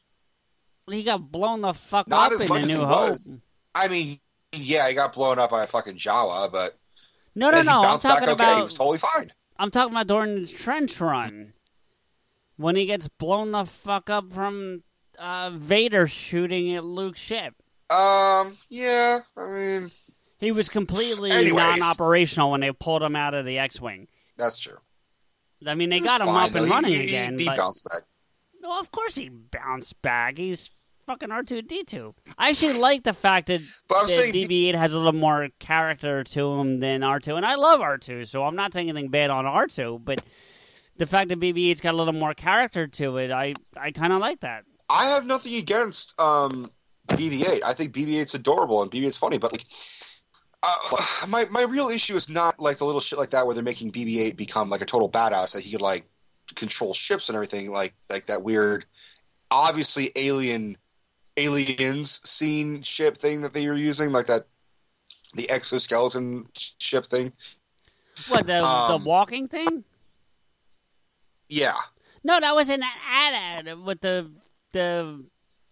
I might have the wrong initials, but the two-legged walking things from Jedi that the Ewoks destroyed with... I know, but it's like, I know all of a sudden he's controlling that. It just seemed like, whatever. All right, I mean... Look, the whole Canto Blight thing, sequence, the whole casino thing, it was fine for about 5 minutes. Yeah, it was too long. It got ridiculous. And the character of Rose, I really loved in the beginning. I loved her story arc, I loved how her humor, and then it just went completely derailed as she derailed Finn. Like, she took away the only thing that he had going for him, which was, I was born and raised as a stormtrooper. It's all I know, and I don't like it, and I rejected it. I told Phasma, fuck you, and I put her in a trash compactor, and I rejected everything Kylo Ren wanted me to do. So me, like, barreling into them, you know, not destroying the not destroying the First Order, but at least taking out a good chunk of it would have been a nice fuck you to Phasma and the First Order and Kylo Ren and everything. That the ultimate traitor was going to go back at them. And then Rose, out of nowhere, barrels into his ass, knocks his ass off course, crashes his ship, and says, you can't do that, you dummy. And he's like, but why did you do that? And all it is because she said, this is how we can't win wars like that. We can't win wars with hate. You know, we have to beat them with love. And then she gives him a kiss. So she took the one thing that he was going to do for himself. That was not her decision to make for him. And I need to the whole thing, like, wars are won from love. No, they're not. Wars are won with soldiers and fighting. And people always bring up the whole, like, well, Luke brought Vader back with love.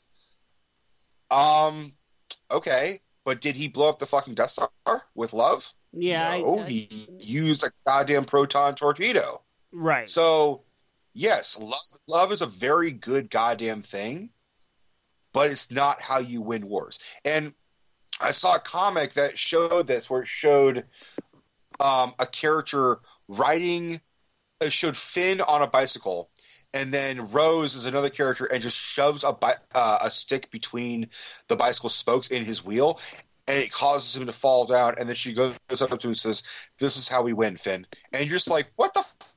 That's exactly what happened. Yeah. So all of a sudden, Rose became like the character that I just despise now. I was like, wow, you started out great. I cared about your story. The whole losing her sister thing and being slaves and whatever the fuck else was about her.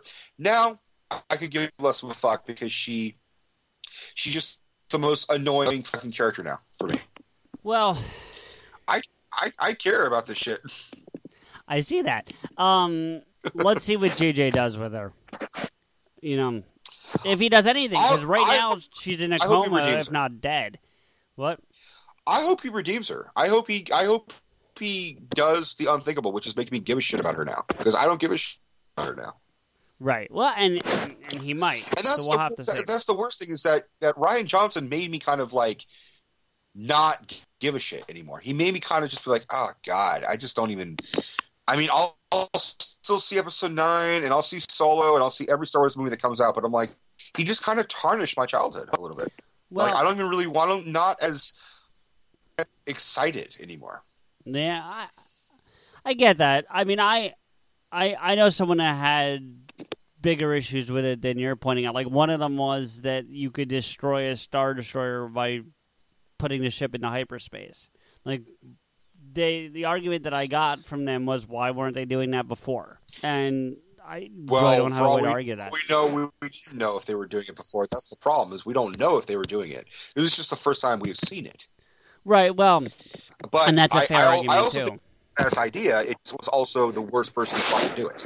What's that?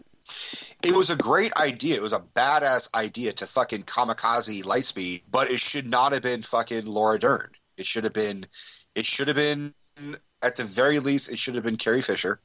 It should have been Admiral Akbar. It should have been someone that death would have signified something.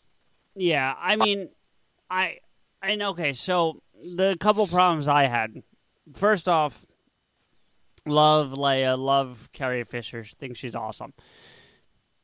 When they blew up the deck, they should have just left her. The Force pulling herself back into the ship was a bad idea. And now, granted, they didn't know she was going to die, meaning the actress.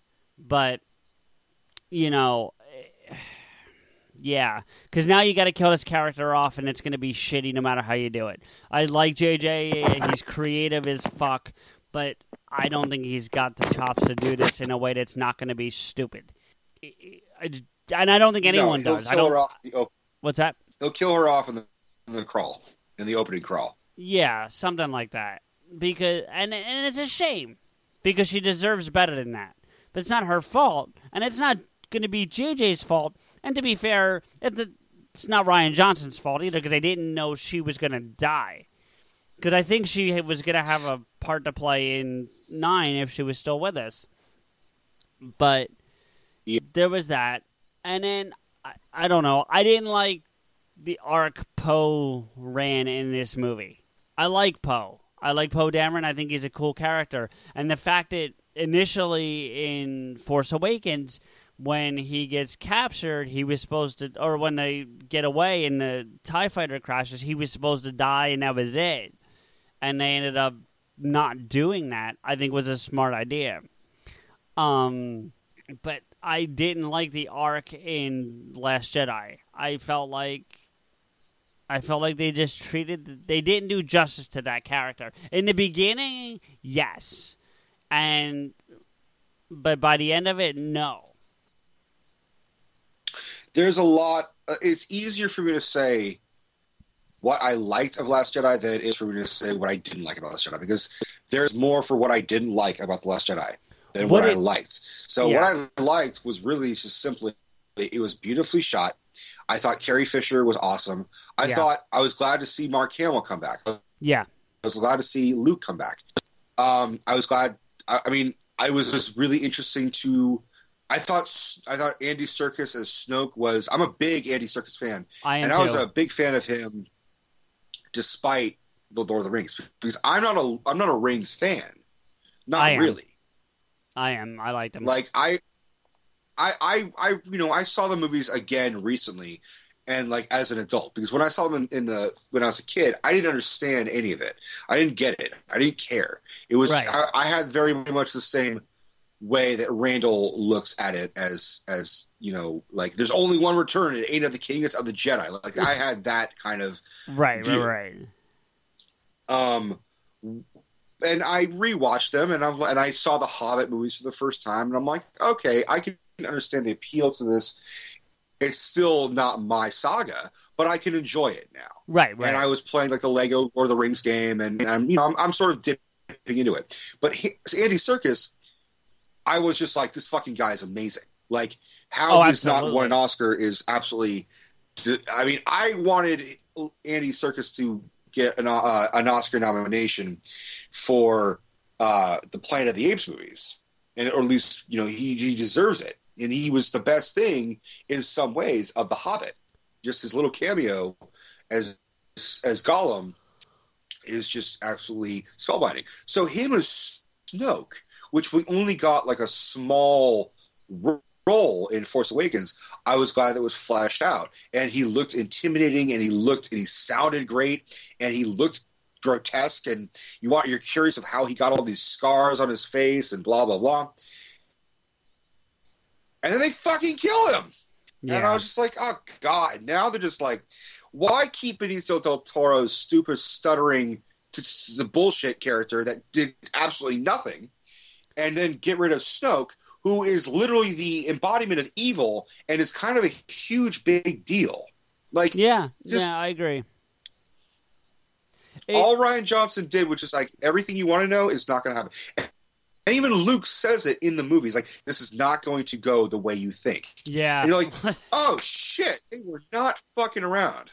So, to your Snoke point real quick, because I'm not going to disagree with anything you said, because I agree with all of it. But do you have the Blu-ray 4K whatever? No. I have a Blu-ray on my PS3, but I don't dick around 4K, and I still prefer VHSs and DVDs as opposed to Blu-rays in 4K. Right, you've told me that, and I respect that. The reason I ask is strictly because on the bonus footage for Last Jedi, they have because Andy Serkis, and I'm sure you knew this, was in a mocap suit for that whole thing. That's not CGI and him just voicing it. He mocapped it. And of course. Right. Well, there are probably people who don't know that. But anyway, Brian Johnson, and there's some parts of the mocap or just a sequence they had to cut out for editing, and that's any sequence. So they're not picking on his. Movies get edited. But he left the sequence where Rey meets Snoke for the first time from start to end in the non-CGI. So you see Serkis in the mocap suit with the voice, and it's all of it, all of the dialogue, the whole bit, and it's really good. So you being the Andy Serkis fan you say you are, you need to see that because it's really good, and you would appreciate it. I would love to see that because I've always said that I would watch the Planet of the Apes movies with him in the fucking motion capture suit as is. So like he doesn't have to look like an ape, but you so believe that he's like an ape that you're just like, right. I believe it. And just a bit of trivia, because I know you said you're not a big Rings guy. I know you said you went back and watched it, but all those Gollum scenes is him in a mocap suit. No, I know that. I know it's all him motion capture. I was not ever under the impression that it was just CGI. My dad's 80. My dad just calls everything that's CGI Pixar. He's like, is this Pixar? I'm like, well, no, but no. So I'm not like, oh, okay, it's Pixar or it's CGI. I know it's a guy in a fucking pajamas. Like they did that with The Hobbit for Benedict Cumberbatch playing Smaug. Like I mean, there's footage of him like acting out as Smaug, and it's raw, it's intense, and it's like, well, thief, where are you? Where are you? And you're like, holy shit, he's doing the fucking voice. Like, this is intense. By the way, it looks ridiculous. No, go ahead, please. I didn't mean to interrupt your thought. I said it just, like, it's intense, the fact that he's, like, crawling on the floor like a snake and, like, breathing fire, like, Got it. I am death. Like, just, like, really kind of going into it. And that's an actor I love, is that it looks stupid, but, like, they're still going into it. That's a method actor I love. Yeah, absolutely. And, by the way, him as Doctor Strange, the best choice. Love that movie. I went into that movie with low expectations, and it's amazing. I love that movie, and I know we'll probably do the Marvel Universe on another day, and I'm fine with that, or multiple days because of how big it is. But love him in that role. He was not the original choice I would have gone for. I would have gone Johnny Depp, but I definitely appreciate what he did. I think I just really want Johnny Depp in the MCU. I just really want to see that, but I think he will. That'll happen at some point. I think he'd play a villain. I think. Oh, sure. I would like to see Johnny Depp play, like, maybe a like Mysterio, like a Spider-Man villain. That could be good. To the Star Wars Marvel tie-in, Benicio del Toro as the Collector, also in Star Wars. So just going back to what I was saying to you earlier. Dude, I'll do even more deep cuts for you for Benicio del Toro. Benicio del Toro was the original actor to play Darth Maul. Oh, really? He was originally cast as Darth Maul, and then Lucas cut all of but like 3 lines of dialogue for Maul. So Benicio was like, well, fuck this, and left. And that's why they took on Ray Park. Yeah, no, I can see that.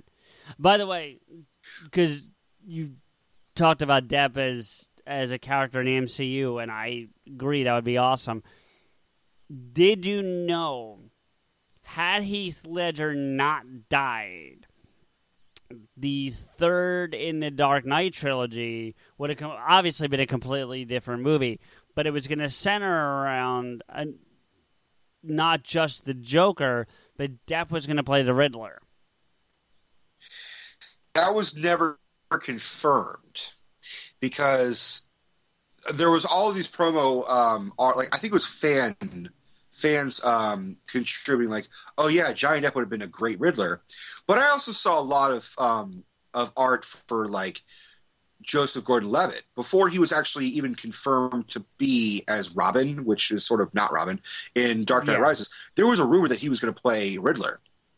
So, like, it seemed like, well, the logical choice would be to put another villain in, but we didn't put another villain in. So, because Heath Ledger fucking died, I had heard rumors that Johnny Depp or Joseph Gordon-Levitt was considered taking over the Joker role. They just had to imitate Heath Ledger's performance as much as possible, and then ultimately everyone agreed that, like, no, he needs to, like, Heath did an amazing thing. Let's leave it alone. Let's not tarnish it by having someone else play it. Even though Joseph Gordon-Levitt and Heath Ledger look almost exactly the fuck alike. Yeah, but it's such a good performance, and I like Joseph Gordon-Levitt as an actor, but I think he would have tarnished that because of how good it was. And that's not a dig on him. I just don't think he could have done it. And to the same fact, I think Johnny Depp as a Riddler would have been much better than Joseph Gordon-Levitt. And again, I like him, so I think he's a good actor, and I like things he's in. I just think both those roles would have been bad choices. I agree. And, I mean, ultimately, Tom Hardy as Bane, I like Bane. I like the performance of Bane. I like Tom Hardy in it. What I didn't like was the movie itself. And I liked the movie, but I also found hardcore...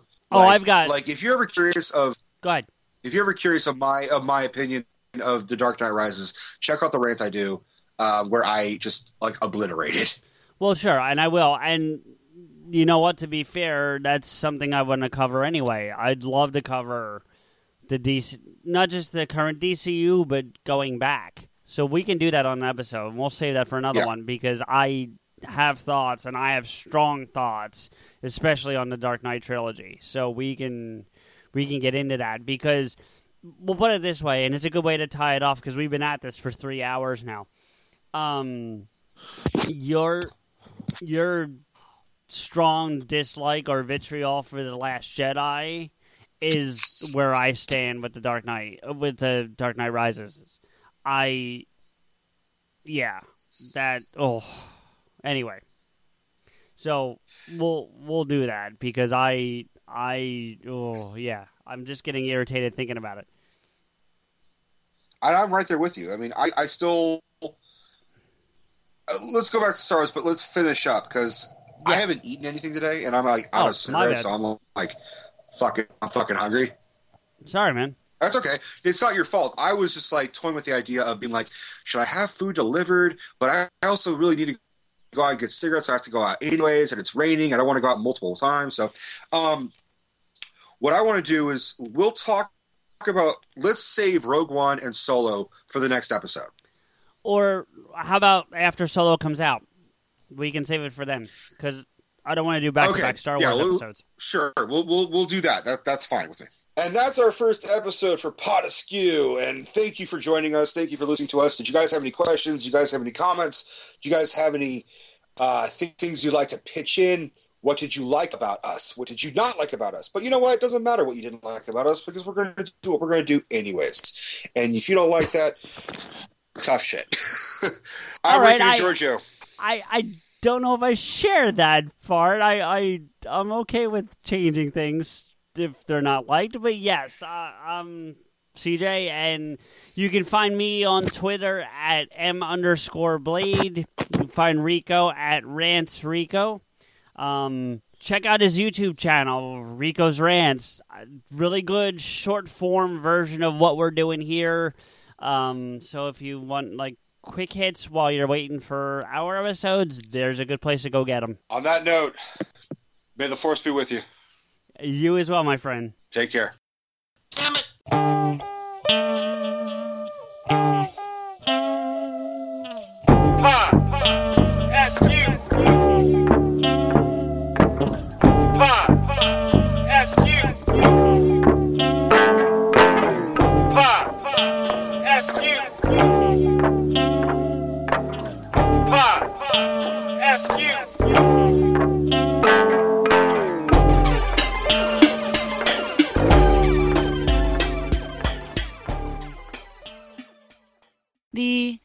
I haven't really woken up until I've had my McDonald's breakfast deal.